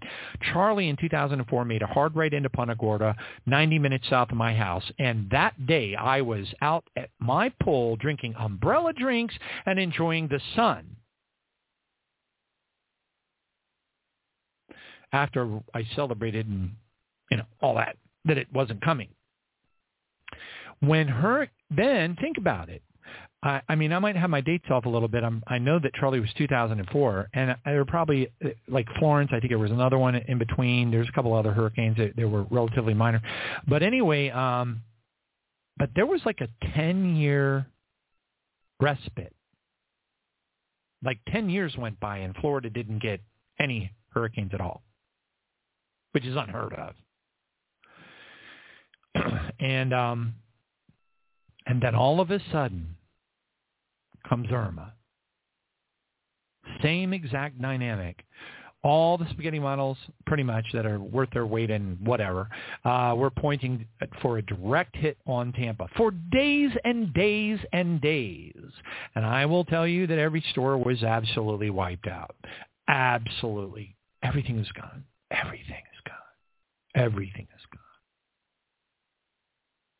Gasoline, everything is gone. When you drive down the road, every single gas station, everything, single Thornton's, everything, single Speedway, every place you pass by, all you see is white bags over the handles. I'm not talking 24 hours before it hits. I'm talking 4 days before it hits. So, and so when Irma came up, it was supposed to hit Tampa, and I remember we prayed live on the air with Jose, and by golly, that thing made a hard right and went into Naples. That's unheard of, by the way. It might have been steered by, these creepy weather control things. Who knows? But there wasn't a computer in the world that would have predicted that Irma would make a sudden right-hand turn and go directly into Florida and then track directly up the center of Florida. That particular trajectory is like, there's no computer in the world that would have calculated that as even a minute possibility. All right. And then the same thing with Ian, oddly. It's projected to go straight up into Tampa. Everybody's in a total tizzy and a panic. And then, and I've told people this before, that the thing about it is, praise Jesus, it's not that I wish horrible things to happen to other people and not me, but I recognize from a risk management standpoint, if that hurricane is going to turn into the state of Florida, and it's going to hit a part of the state of Florida that has already been hit before and is fortified and has new power lines and solid steel and all the transformers are the latest and the greatest and stuff like that, they're going to take a far less hit. Yes, the houses that are right on the beach are going to be wiped out. That is always the case. But I'm talking about going back 5 miles. I'm 3.7 miles from the north end of the Tampa Bay, basically.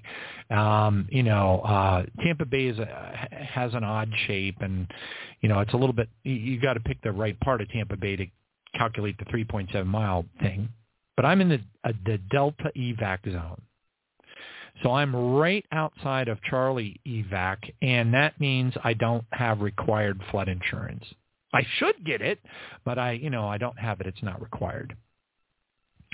But anyway, that's the problem with Tampa. That's the problem that nobody understands. So when these things are heading this way, people will kill you for that last piece of plywood. They'll beat the boy out there. You'll be lucky if you don't have a skull fracture. They fight. They break out into massive fistfights, and it's bad. They're so the fights that they get into at these Lowe's and stuff. I mean, the employees are trying to break them up. They're getting in the middle of them. I'm thinking to myself, man, dude, run for your life. But anyway, that's the state of hysteria that a city like Tampa or any other city that has a large amount of its population. I think there's over like 1 million people that are inside of the A evacuation zone. My daughter lives. She tried to get a house that was way far away from the water, and she didn't get it. It was their first house that they were buying, her and her husband. Then they got another house, and they decided it was so difficult to get a house at all that they went ahead and said, yeah, we'll close on this house. This is good enough. And they took it. It's in the A evac zone. At 9, so the night of the hurricane, my house is getting beat badly. We no longer have hurricanes. We have apocalypticanes. Okay? The meteorologists and the scientists have never calculated these things. You have to see, in the world of tornadoes, they have F4s, F3s, F5s, and they've calculated into the F scale rating the width of the tornado. How wide is it? What is its girth? How much is it going to, when it cruises across town, is the whole town going to disappear or just a few houses? They have never done that with hurricanes. But like I said, I was by the pool when Charlie pulled into Florida. 10 years later, when Irma comes along, it makes that sudden right-hand turn, and I'm like going, oh, Lord, Father, thank you, Jesus. You answered the prayer. Little did I know that apocalypticane, which was about 6 times wider than Charlie, was going to go creeping super slow up the center of Florida and beat everyone half to death. I was out of power for, like I said, over 3 days. It was horrible. And the only way I was able to sleep was I figured out eventually, because I'm kind of dense, that if I open up every single window on the one side of the house and the back double glass sliding doors and the windows on the back side of the house, that a breeze will blow through the house during the evening. And so what I did was I pushed a recliner into the line of the breeze, and I was able to actually catch a couple of hours of sleep. But it was all about D-cell battery-operated fans. Folks, I'm telling you, if you haven't listened to the radio show that I did on emergency supplies, you need to go back and you need to buy the stuff now. Because if you don't, you're going to be the saddest puppy in the kennel. You need a couple of the D-cell powered fans. Do not store the batteries out in the garage. We covered all these things on that show. Batteries do not, they can say they have 10-year shelf life. Yep, they surely will. But they don't tell you that the 10-year shelf life is only if you keep them in air conditioning. They're worthless if you keep them in your garage. So there's just so many things that you have to learn through the School of Hard Knocks. And if you don't have the School of Hard Knocks to teach you, guess what? You're not going to be prepared. You're not going to have a place to go to the bathroom. You're not going to have any water to drink. It's going to be horrible. See, it's horrible enough to have no air conditioning in it, and it's 115 degrees. You're suffering. Your fish are dying because you didn't have a battery-operated bubbler. You didn't test your gasoline. You didn't make sure that your generator was working, or maybe you don't have a generator. There's so many things. There's so many things. So I consider myself very blessed that I've had to go through these multi-day outages. But it was horrible. I anointed every single tree on my property. Well, anyway, long story short, like that'll ever happen with me. But anyway, at 2:30 a.m., the wind started to hit. Remember, these are apocalypticanes. They're, again, I don't know how else to put it except to estimate that they're approximately 6 times the diameter of Charlie, which leveled Punta Gorda. but didn't touch Tampa.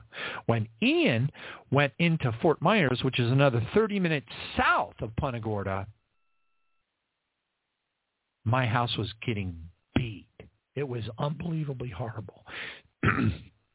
75 mile an hour sustained wind gusts. And I'm sitting up in my office and I am just flipping out, praying, God, I'm commanding the winds to stop, or whatever. It was just a horrible, horrible, horrible thing to go through. And this is from an apocalyptic cane that is 30 minutes further south than Charlie. These are just the distant feeder bands. And it was beating Tampa to death. So anyway, it was a miracle that I got to keep my power on. Thank you, Jesus. And also, similarly, it was a miracle that I got to keep my power on while this other monster apocalyptic cane went by. But I will tell you something, folks. They announced, my phone was going off with those emergency alerts, and it's like, deadly storm surge, run for your lives. I mean, they were intense, and they would say, it'd say like extreme warning, and everybody's like going, evacuation zone A out now. It's just absolutely crazy, and it has the hair is standing up on the back of your neck, and in the meantime, it's 3 o'clock in the morning, 2:30 in the morning, and your house is just getting pummeled, and there's horizontal rain smashing into the windows. And if you've never felt high-speed hurricane force horizontal rain, you have no idea what I'm talking about, and you don't know how horrific it is to endure. It is scary. And I was hearing things hit my roof. Boom, boom, boom, boom, boom, boom, boom, boom, boom, boom, boom, one thing after another. Bam, bam, bam, bam, bam. I mean, it was unbelievable. I finally just said, no point in trying to sleep through this. I just got up out of bed around, 3 o'clock a.m., and I went and sat in my prayer chair and started looking at it, and my phone kept setting off alarms and everything else under the sun. By the time that thing got far enough away where the house wasn't getting beaten real bad, there were thunderstorms that followed afterwards around 6 a.m. The power did go out 3 times, but came back on. Thank you, Jesus. And I was sitting there. I don't know. Somebody was asking me, sent me a text, and I said, well, I've got this swollen part of my ankle. And she said, well, I work with doctors, and is it on the same leg where you had the meniscus knee surgery at? And I said, yeah. She said, well, you might have a blood clot. And if you do, your life is at stake. You need to go to an emergency room. Now, this is about 6:30 a.m., 6 to 6:30 a.m. in the morning. She's telling me this. And I'm like, you do understand that this is a hurricane, right? Okay. You do understand there are going to be trees down, telephone poles down. It's going to be absolute mess, that kind of thing. So anyway, long story short, once I was convinced that I was about to die, I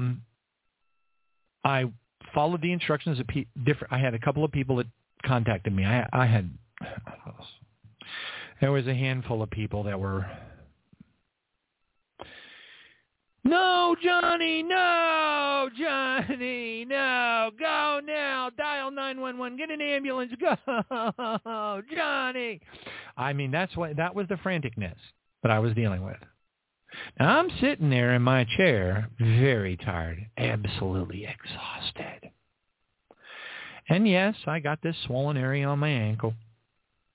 And I just told the people that were telling me to call 911, I just said, I'm not gonna. If I die, I die. To live is Christ, to die is gain. I was totally fine with that. But everybody else wasn't. So I called United Health, used their Ask a Nurse thing. The nurse confirmed and said, yeah, you need to go now. During the hurricane, of course, or in the aftermath of it. And the aftermath ain't pretty, by the way. But anyway, you still got relatively heavy gusts of wind and, shut down roads, flooding everywhere. It's like kind of crazy. But So UHC sends me a list of urgent care facilities nearby my house. I called everyone. They're all closed on account of weather. Every one of them was closed. So then I called the hospitals because I figured maybe their emergency rooms would be open. It's like the last place on the face of the earth that I would like to be, ever. They were all closed. They literally shut down the emergency rooms. So if an ambulance picked up a person with their legs broken off, no place to take them. Now, they probably had maybe one trauma center open in all of the Tampa Bay area that they could, helivac or whatever, that kind of thing, in a worst case scenario. But they were all like, we're closed, man. Closed. Don't come. Get lost. And then I was being told to call an ambulance, and I'm like, no, I'm not going to do it. Because if I call an ambulance, I'm going to get a $5,000 bill that I have to pay, and I am not doing it. I would rather die of a pulmonary embolism. And I meant it. And then I'm not going to drop names, but then somebody that is a friend of mine that, she pulled a wild 4-leaf clover out from, I don't know, behind her ear or something, and she found this place on North Del Mabry that was actually open, and they had a sonogram. And that was the miracle for sure, because not only were they open and not only could they treat, but they had a sonogram, which is critical, because without the sonogram, you cannot detect the clot. Well, anyway, long story short, the clot detection activity failed, which was actually good news, because they didn't have to put me on blood thinners and put me in the hospital and watch me real close because I might die of a pulmonary embolism and blah, blah, blah, blah, blah, blah, blah, blah, blah. And it just goes on and on and on. Well, when I finally I was there for 6 hours. I'm not joking you. Anyway. They were poking and prodding me. I got a bruise on oh, man, that looks bad. It's like black. It ain't black and blue. It's black. Where they put the IV in, they pumped me full of antibiotics, Rocephin, which is one of the strongest ones out there. They've got me on another antibiotic that I have to take 2 times a day, and it's a word that I have never heard before in all of my life. The word is, sulfameth trimethoprim. The pharmacist told the person that went and got to get this for me, this is the strongest antibiotic that has ever been created in all the universes. You better make sure he eats something when he takes those pills. Blah, blah, blah. I looked on WebMD, and they said, if you have an upset stomach, you have to eat. Anyway, it's all beside the point. It revealed something to me. It's a long story, but it was the Lord's way of showing me that I had to change my lifestyle, get very serious about my diet, get very serious about my workout. I'm talking about life-threatening. If I continue, see, the problem is, it's a long story, but when you're dealing with, you're trapped in your house, you're not traveling anymore, so you're not running through airports, you're getting very little exercise, you have a knee problem, so you are in excruciating pain. So the last thing you want to do is move or get up and walk. You don't even want to go to the bathroom. And then, this went on for months because the surgeon was trying to make sure that that the meniscus wasn't going to heal on its own. And he didn't want to send me to the MRI even because he needs to justify blah, blah, blah. The whole routine. They got to do this first and that, then this first and that, and then, whatever. So that stretched everything out over months.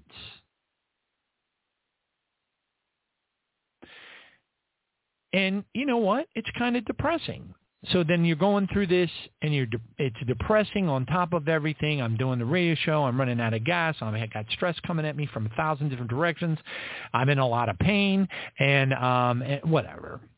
it's getting to the point where it sounds like a big complaining session. I don't mean it to sound that way, but the bottom line is that's a bad place to be when you've been working a sedentary job for 12 years. Because what will happen is your body will go into atrophy. Bad things will happen with your pancreas, with the way everything processes. Things will break down. But I'm like a kid. I don't really think about all those things. And what am I going to do anyway? I don't have anybody to do anything. I can't ride a bike with somebody or do anything with anybody because there's nobody to do it with. So I just figure, okay, well, I'll just, whatever, binge some TV program or something, whatever, until the next radio show. So the bottom line is that this ended up being a blessing for me, as horrible or impossible as that is to derive from the story. The moral of the story, praise Jesus, is that it taught me that I don't have a choice. Because now I know what the root cause of the swelling area is. So I've got compression socks coming. There was a time long ago, and no, I'm not going to sing American Pie for you, but it was about, let me think, 2017, 2016, 2015. I think it was 2015. It's a long story, and I will spare you. But the bottom line is, I was getting an implant, and I was getting jaw grafts. I don't know if you know what those are, but they had to graft more bone into my jaw to make it wider, so they could use stronger implant posts. It's one of the most agonizing, horrible things that any human being can be subjected to. It is my estimation that it's at least 4 times more agonizing than giving birth. But anyway, and I had to go through 2 of them. And the pain is so, you can put large Vicodin tablets inside your Pez dispenser, and it doesn't matter. Nothing works. It's too painful. So anyway, because I was going through all that pain, I just decided not to eat. And that one thing led to another, and I ended up losing like almost 100 pounds. Eventually, I had weaned myself back onto Atkins Phase 1 and ate chicken and pickles and cheese and things like that, and salmon when you could actually buy it in the store without it costing you $30 for a 6-ounce piece. But anyway, long story short, I was able to drop from a size 56 waist, 360 pounds, down to a size, I don't know, I was a 48 and 265 pounds. The problem is that because of happenstance, the pandemic, a lot of people call it the pandemic 30, whatever. But the bottom line is this. With the weight gain that I picked up over the pandemic time and the weight gain that I picked up over the busted up knee time and my depressive behaviors that didn't include any kind of working out or bike riding or anything like that. This swelled left leg, I remember back in like 2015, right prior to getting the implant, my doctor said I had a proclivity toward type 2 diabetes. She didn't say I was, but she said she has indicators on the A1C. She sent me packing with 5 deadly medications because that's what you do. And I went immediately home, looked up all of them on the internet, grabbed a whole bunch of them, threw them into the trash. And I said, no way. I'm going to work this off. And I did. Of course, the implant helped motivate me and made it even go faster. Praise God. So But unfortunately, happenstance, the things that are going on in the world, the pandemic, the meniscus thing, all that stuff, everything just added up into a big pile of ugly, and I have to reverse it. So anyway, this was a blessing, such a blessing, because God, here's the thing. If you're going to have to be on this earth, and I know there's a lot of you out there that relate to this, if you know that you're going to have to be on this earth, I even told some of the people that were barking at me you need to call 911. You need to get an ambulance right now, Johnny. You need to, I'm like going, no, I don't. I don't care if I die. I'm fine with that. See, the thing was, I was cool with a pulmonary embolism because I knew it'd be instant death. Might hurt like heck just before you die, but for the most part, you're gonna die. And so for me, I was okay with that. What I'm not okay with is a slow, degenerative, agonizing years of misery.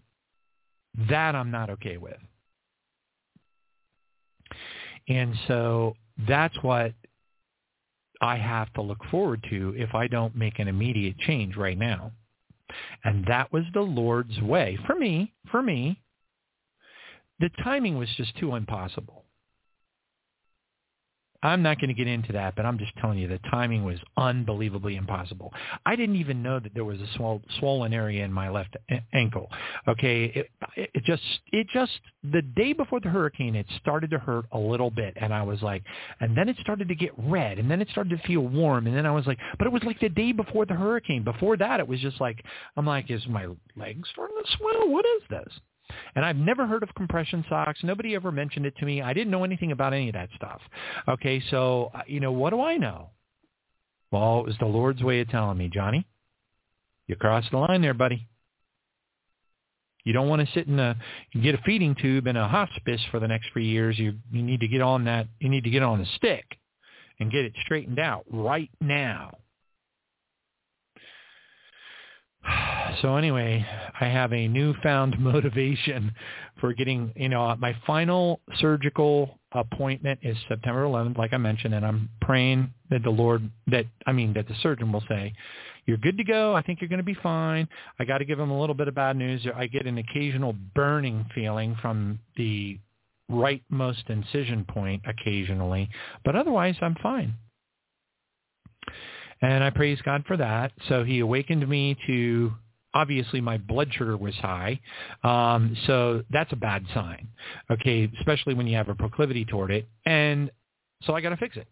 I know how to fix it. Intermittent fasting, Atkins phase 1, hit it hard, hit it fast, start working out. I'm going to do it.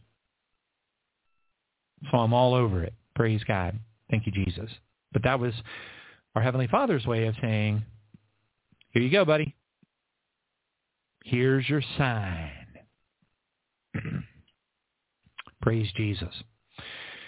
So, once again, I fumbled the ball. I stretched this story out in great detail, but hopefully you're at least able to take away from it some things of value to yourself in regard to preparation, the importance of preparation. We've got to get creative. If you're anything at all like me and you have no friends, nobody to ride a bike with, nobody to do anything with, and I know there's people out there listening to this program right now that are probably just like that. And I'm here to tell you something right now. You're going to have to get creative. I have to get creative. And if I have to do it, you have to do it. Because you can't just wait it out. Your body will deteriorate, atrophy will set in, your chemicals will go imbalanced, and bad things will start to happen. And you won't even see it coming. And the Lord made sure that I saw it coming, because he threw a hurricane in my face and another medical professional telling me I was going to die. That has a way of getting your attention. So that, I just praise God for all of that, and I wanted to share that with you. And also, I think it's good to help people to understand the magnitude of what you have to look forward to. I pray always to be found worthy to escape all these things that are about to come upon the earth and stand before the Son of Man at the wedding supper of the Lamb. I praise God that he had the mercy to awaken me in such a dramatic manner. I mean, I could. There's so much more I could add to this story. 9 a.m. when I am driving over to the urgent care that we found 30 minutes from my house that was open. It was a miracle with the sonogram. At 9 a.m., I get a call from my daughter in a heated panic, and she's going, Dad, there's water rushing down our street, Dad. And I'm like, she's like, we got to get out of here. We got to get out of here. She hung up the phone and disappeared. The next day she told me, Dad, it's a miracle. Not a drop of water came inside of our house, but every other house on the entire road. The Gulf of Mexico is like anywhere from 3 inches to a foot plus across their entire home. All their furniture is destroyed. TVs, electronics, everything they own, gone. I told my daughter, I'm happy that you didn't get hit. I praise Jesus for that, but my heart is breaking for the rest of those people on that street. They got nothing. They might as well have got hit with a space laser. They got that much left. And homeowners insurance and renters insurance barely gives you enough money to stop by Walmart, buy a couple of shorts and a Hawaiian shirt or two, and go back to work if you still have a job. And if it happened on my daughter's street, I can tell you that it happened on probably an untold number of hundreds and hundreds and hundreds and hundreds and hundreds of streets all the way up the coast. I can tell you that I found out from somebody who had seen it with their own eyes that the water was going over the top of the Howard Franklin Bridge. You can look it up, just like it sounds, Howard Franklin. The water just washed right up over the bridge. As a matter of fact, the headlines came out prior to all this happening saying that Tampa Bay is going to get a once-in-a-lifetime storm surge.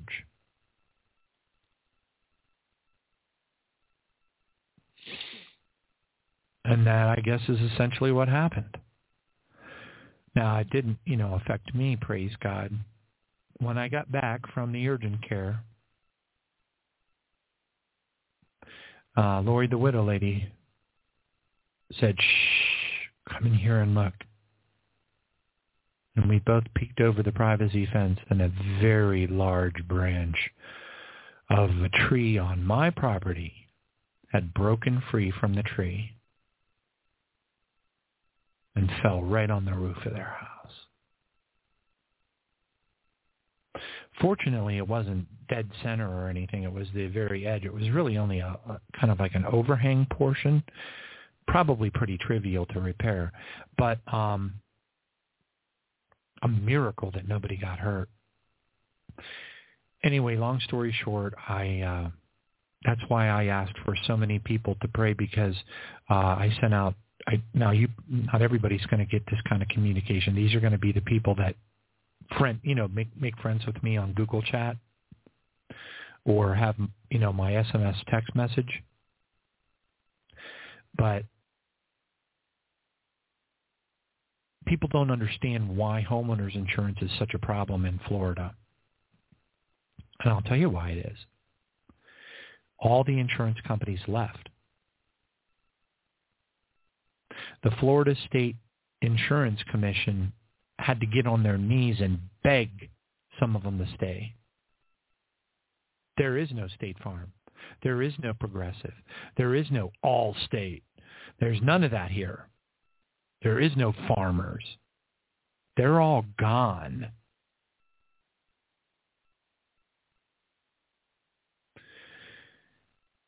There's a few that still write some policies. It's pretty rare. For me to get mine, they had to fly drones over my house. It was the most insane thing you ever saw. And mine is actually affordable, which is a miracle from Jesus. However, if anything happens, so much as a phone call,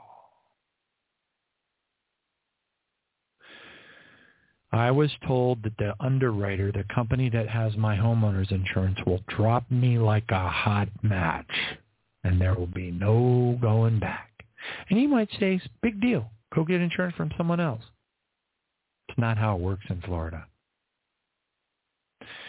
In Florida, you have to go on to Citizens. It's like you had a bad car accident, and now you have to be on SR22 insurance for X number of years. When you go to Citizens Insurance, the lowest you'll pay is $6,000 a year. So you have to take your mortgage payment and you have to add $500 to it, maybe more, per month. And that's why there are millions of retirees leaving Florida right now. It's the number one cause of foreclosure in the state of Florida. I'd be willing to bet that Florida has more foreclosures, probably, than any other state in the United States because of the insurance.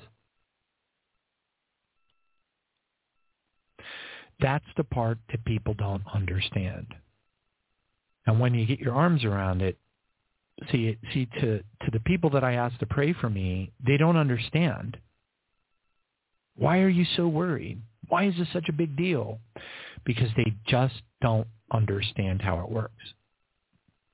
I received one of those BlackRock letters today offering me a wad of cash, sight unseen, for my house. And I'm telling you, it's looking mighty attractive right now. Providing I can turn it around and buy something much smaller and up in Pennsylvania nearby my family. Although I know if I go up there, I'm just going to be disgusted with them all because, anyway, you know how family can be. But anyway, praise God. Thank you, Jesus. I thank you for taking the time. At least now I don't have to talk about this on the Sunday show, and I'm sorry to burden you with, if it wasn't something that you wanted to be hearing about on the prayer vigil. I'm sorry that I ate up so much of the prayer vigil time with this information. I do praise God. As a matter of fact, I'll change the title of this show. I got to be careful about that because when you change the title, it messes with the link, and then people take the emails, and I get all these emails, and people are like, "What happened?" And it's just a lot of work. But anyway, I'll figure something out. But I'd like to change, and have the testimony about the hurricane in the title somehow, because I want to be able to point people back to it so that they can understand that I'm not being a crybaby when I'm asking for prayer. People just don't understand why it's such a big deal. To them, it's like homeowners insurance is a phone call away. If they lose their homeowners insurance, they'll have a new homeowners insurance policy within 30 minutes of the one that just dropped them. And they don't understand it. They don't understand that you're going to lose your house. So anyway, I think this program was jam-packed full of information that will help many people understand the dynamics that people face when they are in these places. And you know what? A lot of us think we're in places that are impervious to such stuff, but we're not. More and more hurricanes are occurring. Those are hurricanes over land. Don't even get me going on the intensity of the tornadoes.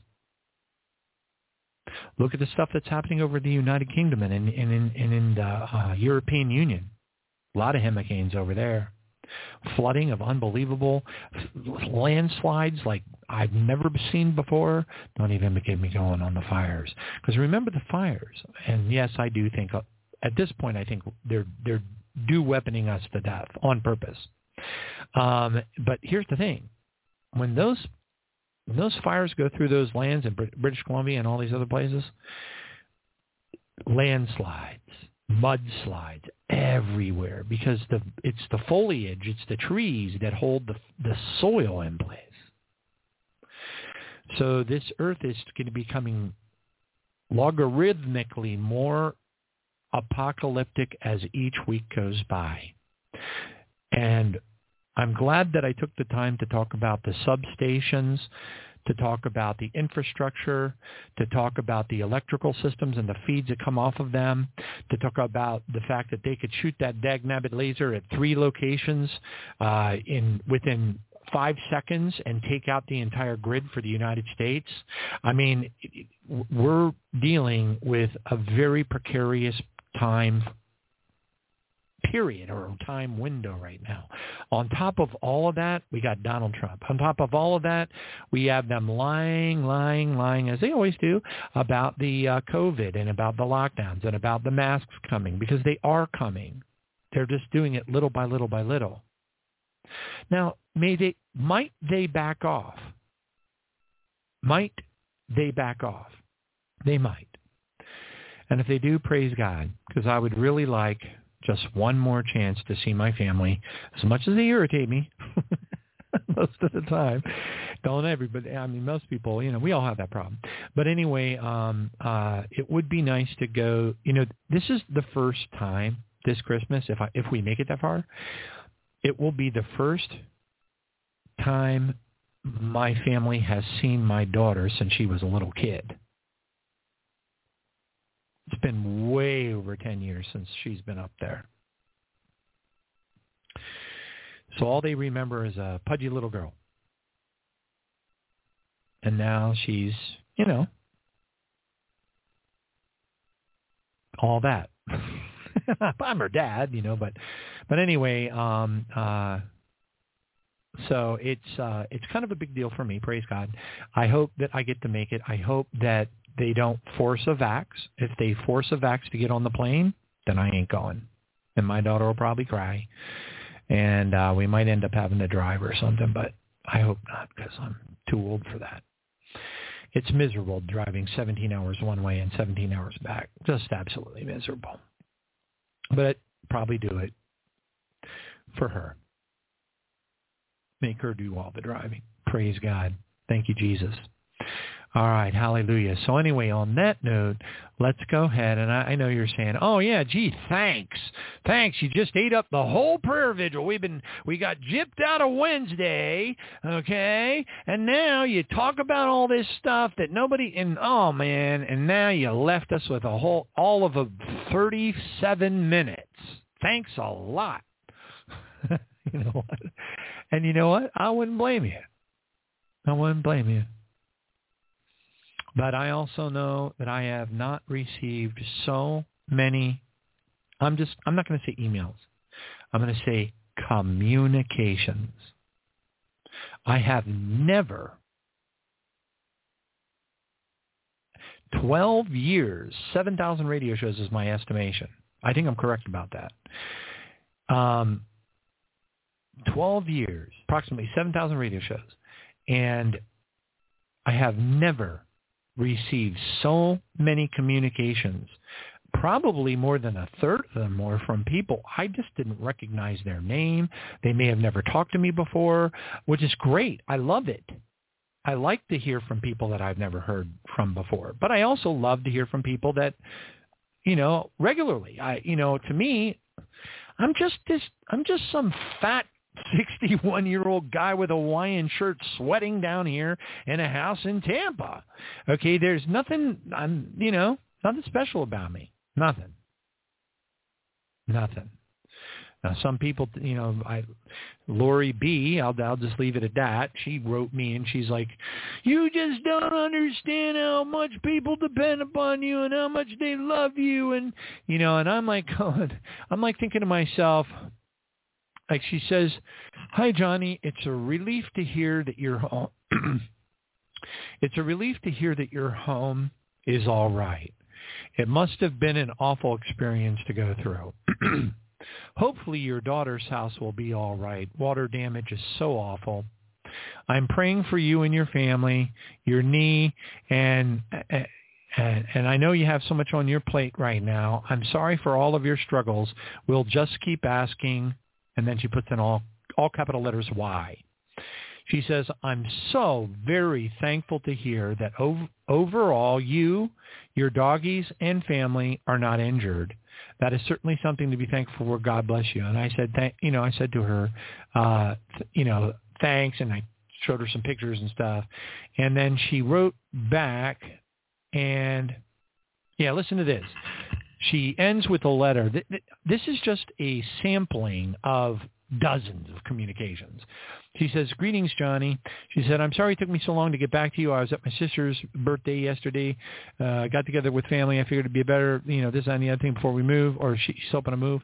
It says, it's interesting that you mentioned moving from Florida, because I'm seriously thinking about it, that thought has crossed my mind. Maybe you are being encouraged to move on, away from the coastline. I do believe things are going to get worse, everywhere, et cetera, et cetera.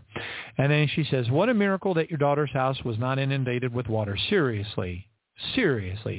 Praise God, she says. And then she goes, I don't know if you really realize how much people care about you. That's what she says. Uh-oh. Oh, no. Oh, goody. It came up. What a miracle. I just had another miracle happen. My sound effect board just went dead. Right in the middle of this. Oh, okay. So I don't have music and things.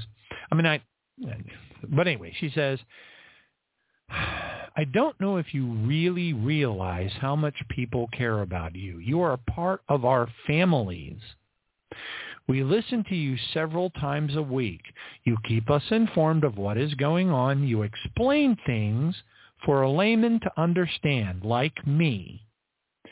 And you relate it biblically. And you usually do it with a sense of humor, lots of exclamation points. You are always yourself, like you say. You wear your heart on your sleeve. So I think that makes us all feel like we know you personally and care about you deeply.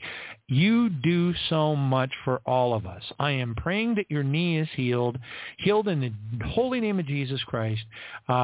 Jesus said so. Seriously, what an amazing blessing. God bless you and your family, Lori.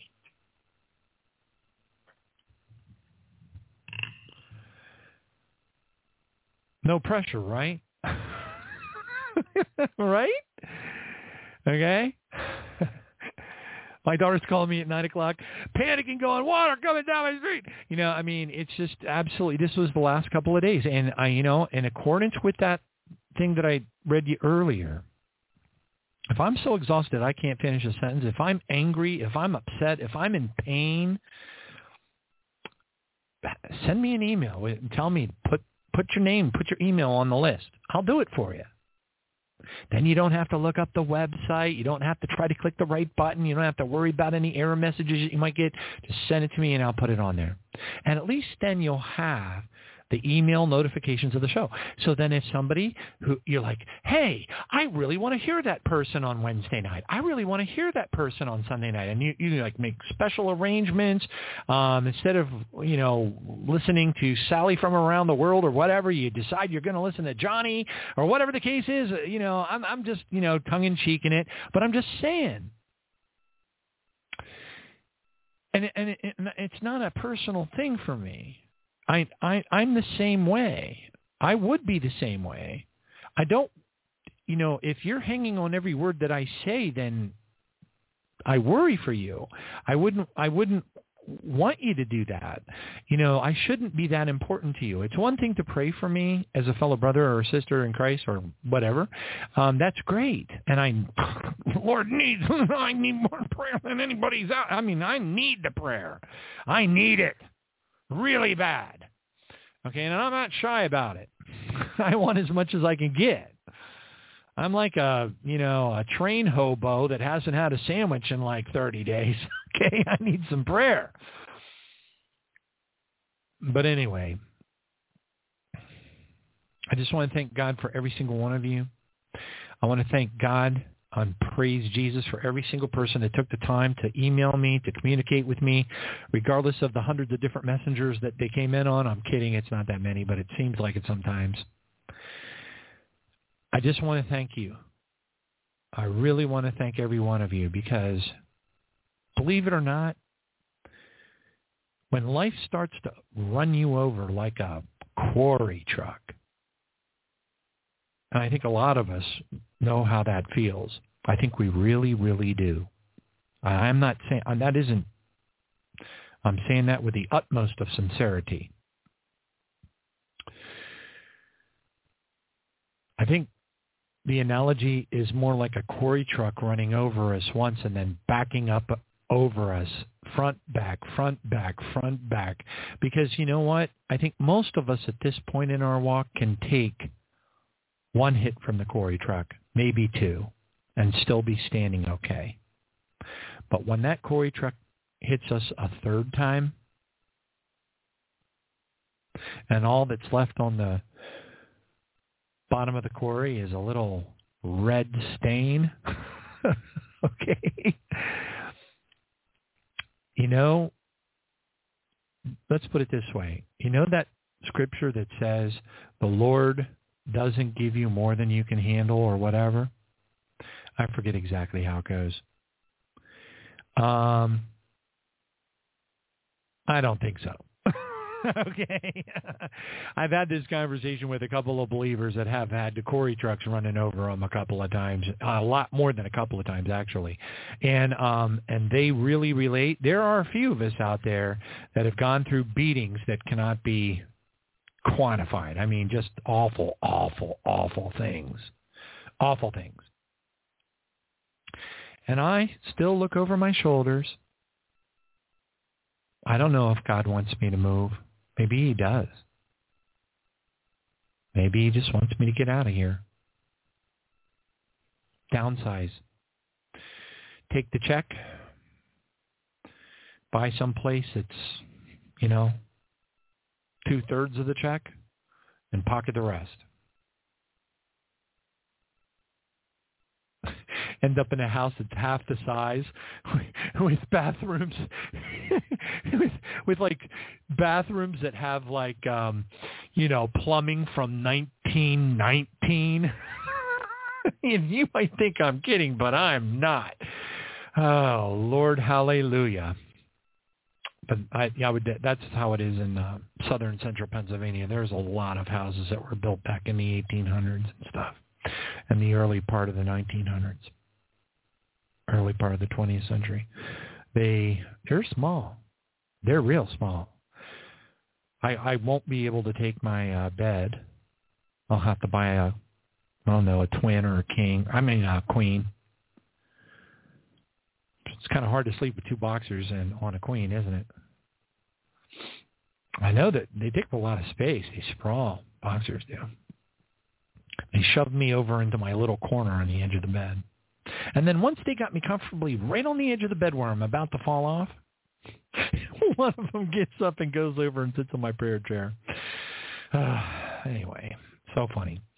All right, praise God. Thank you, Jesus. So I did want to just say I want to personally thank every single one of you. I really didn't think this was going to turn out to be a testimonial show, but I am kind of glad that I was able to do it because I think there was probably a little something for everybody woven into this testimony. Little something for everybody, and I don't know. There may be a few people that are like, oh, come on. You know, I'd rather hear the same songs that you play all the time, you know, like this one. Or this one. Or this one. Uh-oh, my soundboard's giving me a hard time. Or this one.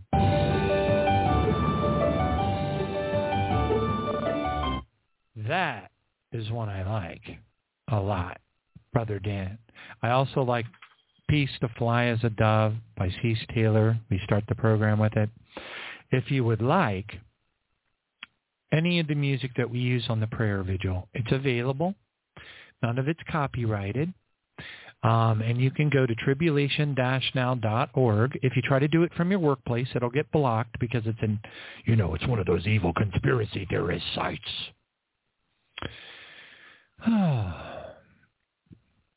But anyway, if you click on it, if it just depends on what you're using, what type of a device. If it's a full-blown web browser, you'll see things differently than if it's a little phone, or a big phone or a tablet even. But in the links, the white links on the black background, there is. And I'm looking real hard to find it so I can tell you what the name of the link is. Yes, cool. It's up near the top too.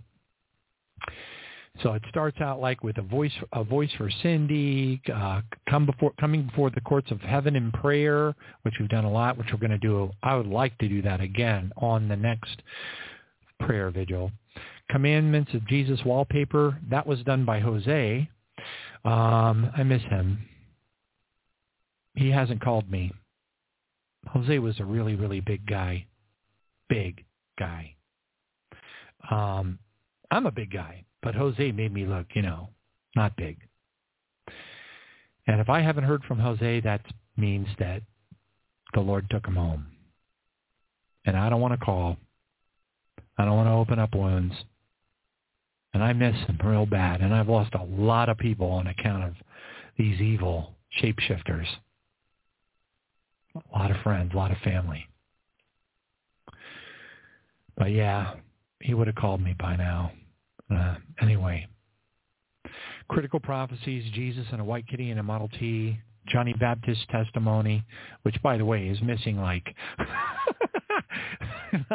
everything from like 2015 forward, which is like loaded with Amityville horror stuff. Mac Foster's Dreams, and then it says Prayer Vigil Music.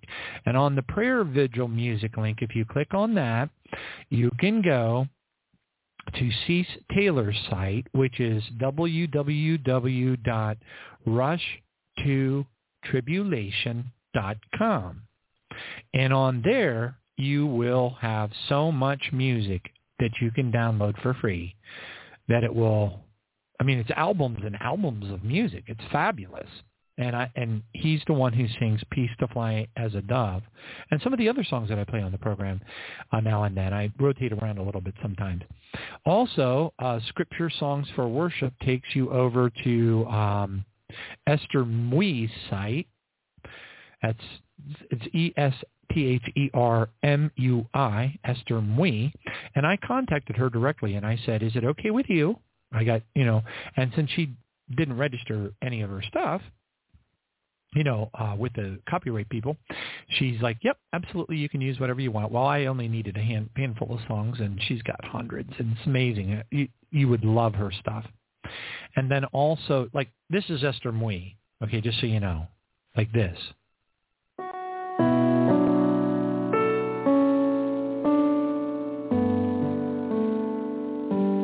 I love that, man.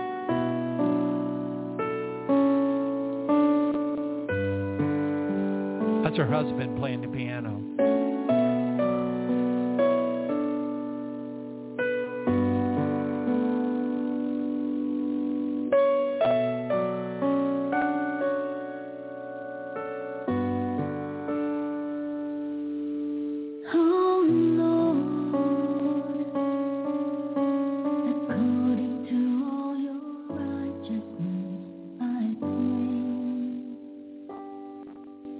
Your anger and your fury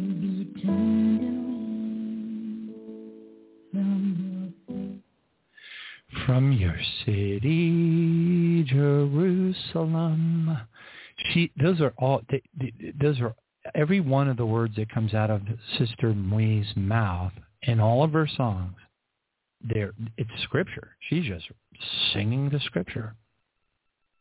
It's all scripture. It's very awesome.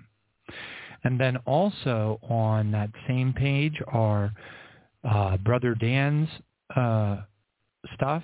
Now, Brother Dan probably has other things too, but these are the ones that he gave to me specifically. But it includes like this song, Praise the Pain Away.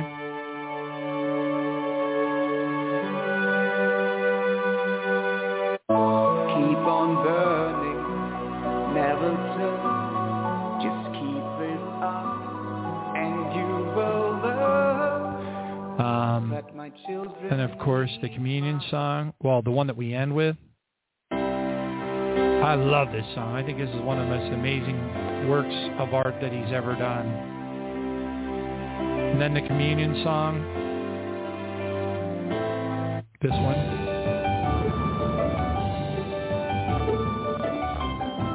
Dan even wove into the lyrics of these songs. You know, he has part of the lyrics of the songs talk about lifting the golden cup of forgiveness. That's a whole testimony too, where the Lord told me to go get a golden cup and I didn't know what he meant. And then he gave me one. I just didn't know what to do. It was like he was saying, you need to go get a golden cup. And I'm like thinking to myself, what? I need to go get a golden cup? Man, I started searching and they were like $800, $900, $1,000, $1,500. And we're talking about, you know, plated, gold plated. And then I went to eBay. It was like my last thing I was going to give up. I typed it into eBay, and right there was a golden cup, big old golden cup. You can pick it up with one hand, but it's pretty heavy. And it's golden in color. It was only $14 and they sent it to my house. And I took it out. And to my absolute astonishment,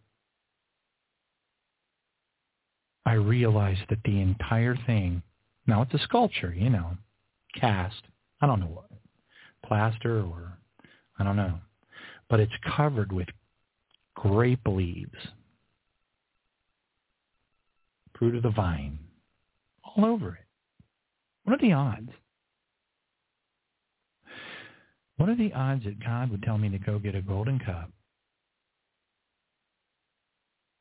And I'd be looking and saying, I'm not going to drop $1,000 on this. I don't even know why I'm doing it.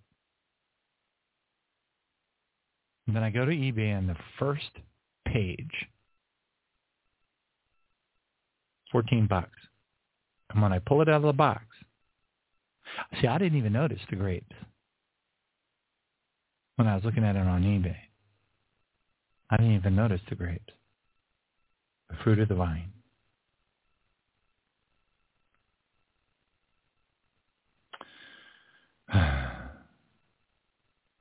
Wine, grapes. Did you know that grapes didn't ferment back then?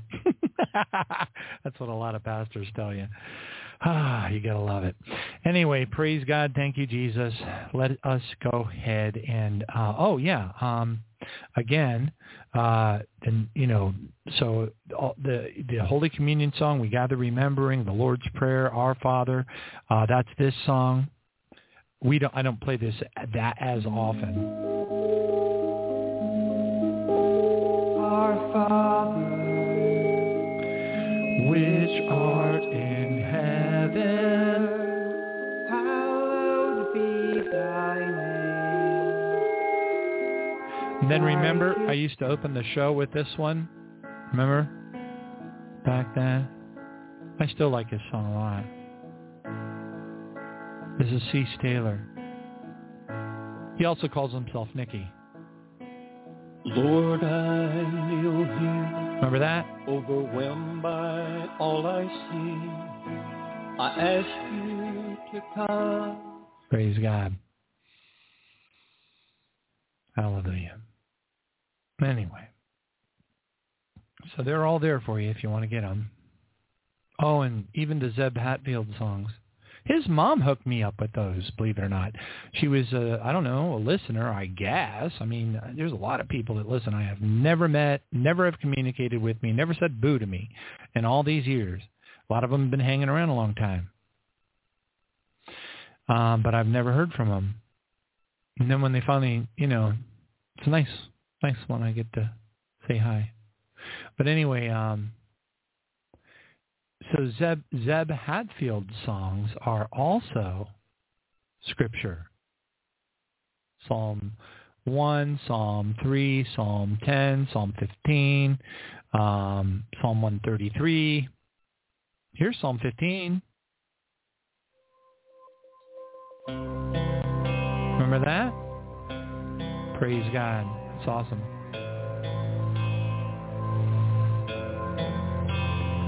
His mom emailed me, and she's like, my son Zeb. I'm like, thanks. So the Lord was very good to me when he realized, see, I won't break the law. I won't break the law. And if I knew that there was copyright, that I was committing copyright infringement, then I wouldn't touch it. I just won't. I'm hardcore. Romans 13. We have to surpass the law. I wonder if I have that. I don't know if I can find it.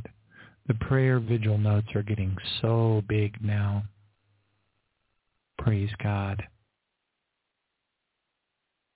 But there's I know what I can do. I wonder if I can do it. Here, let me see. This is a long shot. Diagnetus.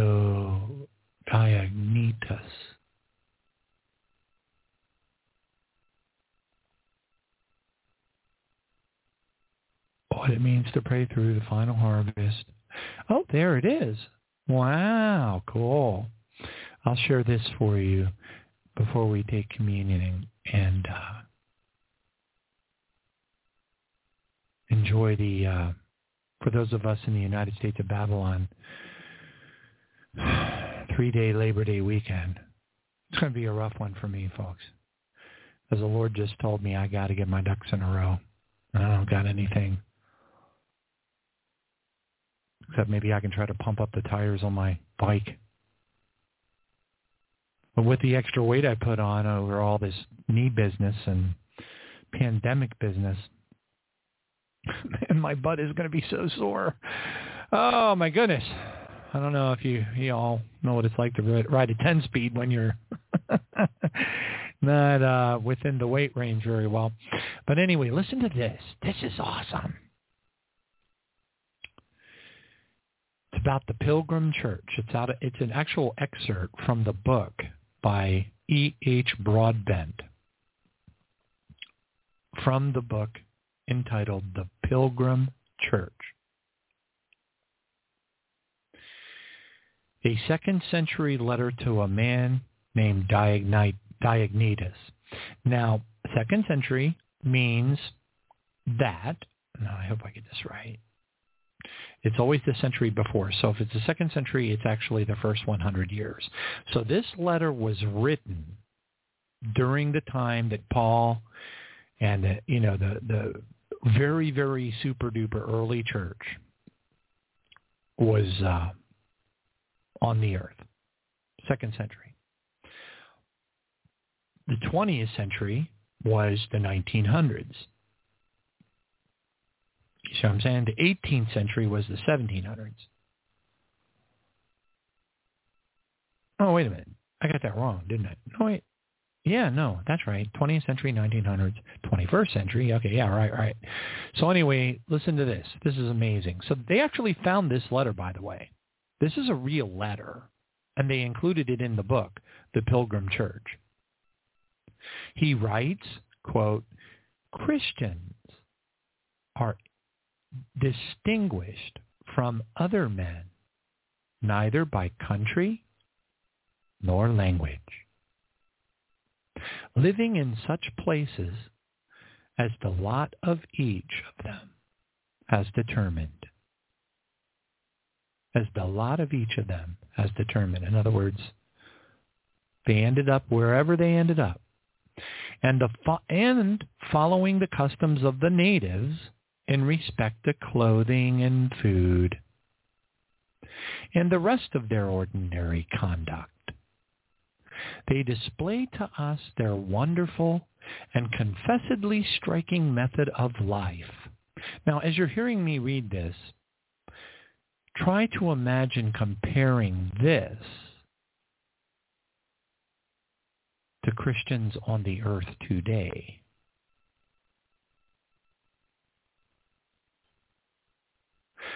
I'll read it again. He writes, Christians are distinguished from other men neither by country nor language, living in such places as the lot of each of them had determined, and following the customs of the natives in respect to clothing and food and the rest of their ordinary conduct. They display to us their wonderful and confessedly striking method of life. They dwell in their own countries, but simply as sojourners.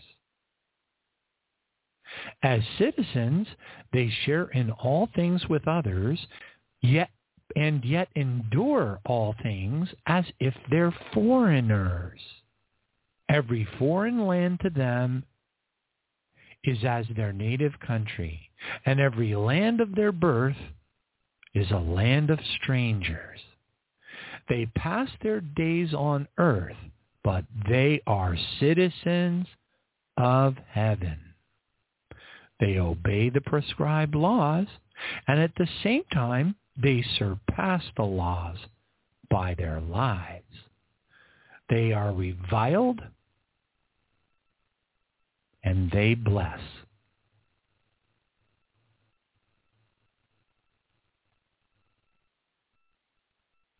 A real Christian.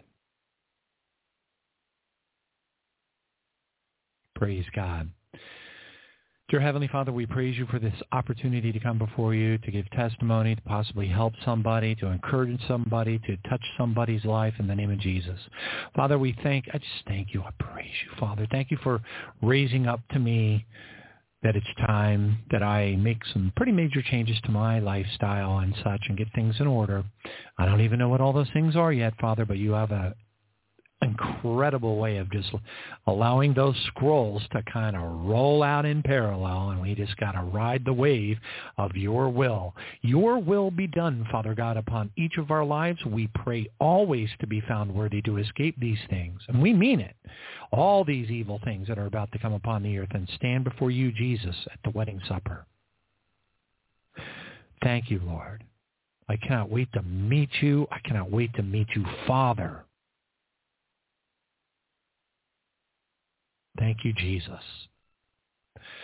And now let's go ahead and take communion. Praise God. Thank you, Lord.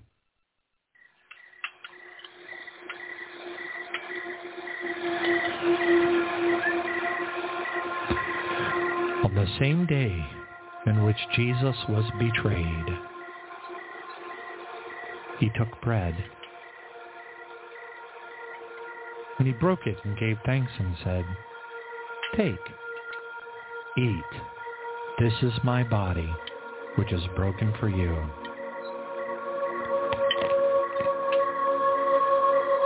Do this in remembrance of me."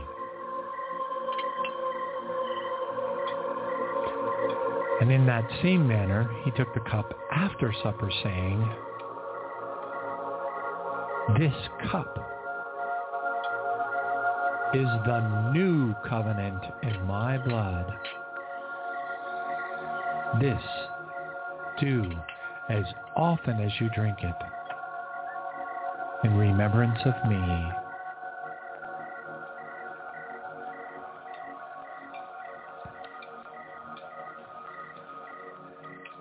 For as often as you eat of this bread and drink of this cup, you proclaim the Lord's death until he comes. Ani, Vadodi, Vadodi Li. I am my beloved's, and my beloved is mine. God bless every one of you, and I mean it from the bottom of my heart. Thank you for the outpouring of love and concern. Please send me your email so I can sign you up. At least then you'll not have to, freak out and think that Dick Van Dyke was canceled for a football game. God bless you all. See you next Friday, Lord willing.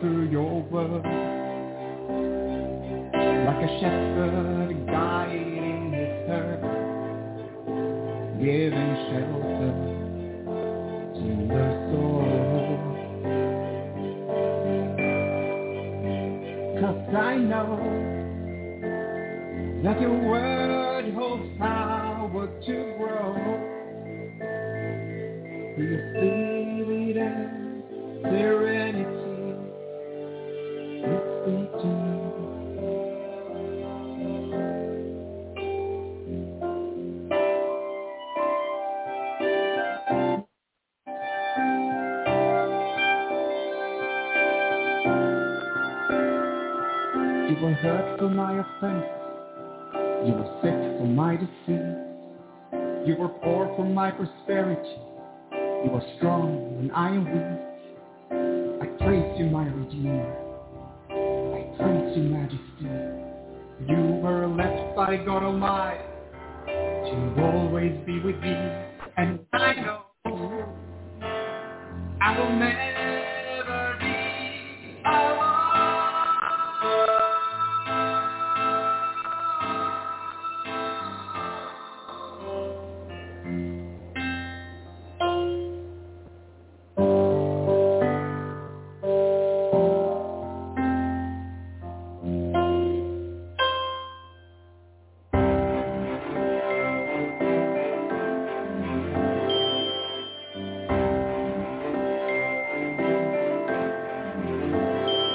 It is fine. How your word is greater in me than of all the power to be.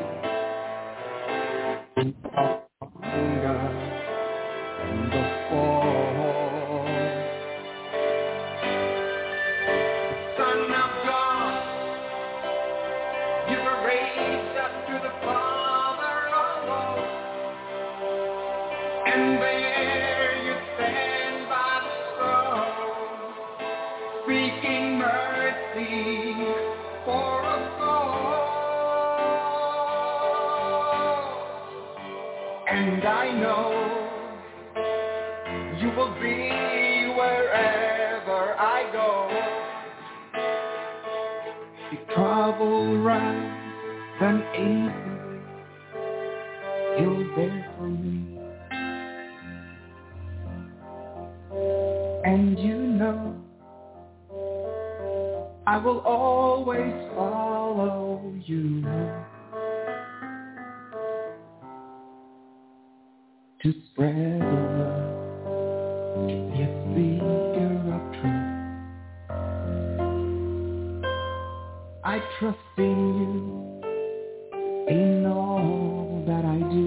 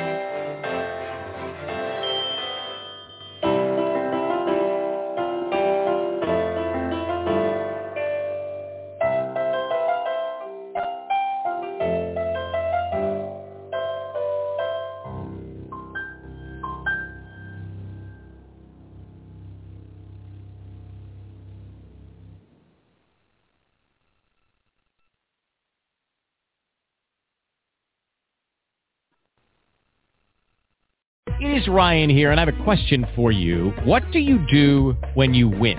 Like, are you a fist pumper, a woohooer, a hand clapper, a high fiver? I kind of like the high five, but if you want to hone in on those winning moves, check out Chumba Casino. At ChumbaCasino.com, choose from hundreds of social casino-style games for your chance to redeem serious cash prizes. There are new game releases weekly, plus free daily bonuses, so don't wait. Start having the most fun ever at ChumbaCasino.com. No purchase necessary. VGW. Void where prohibited by law. See terms and conditions. 18+.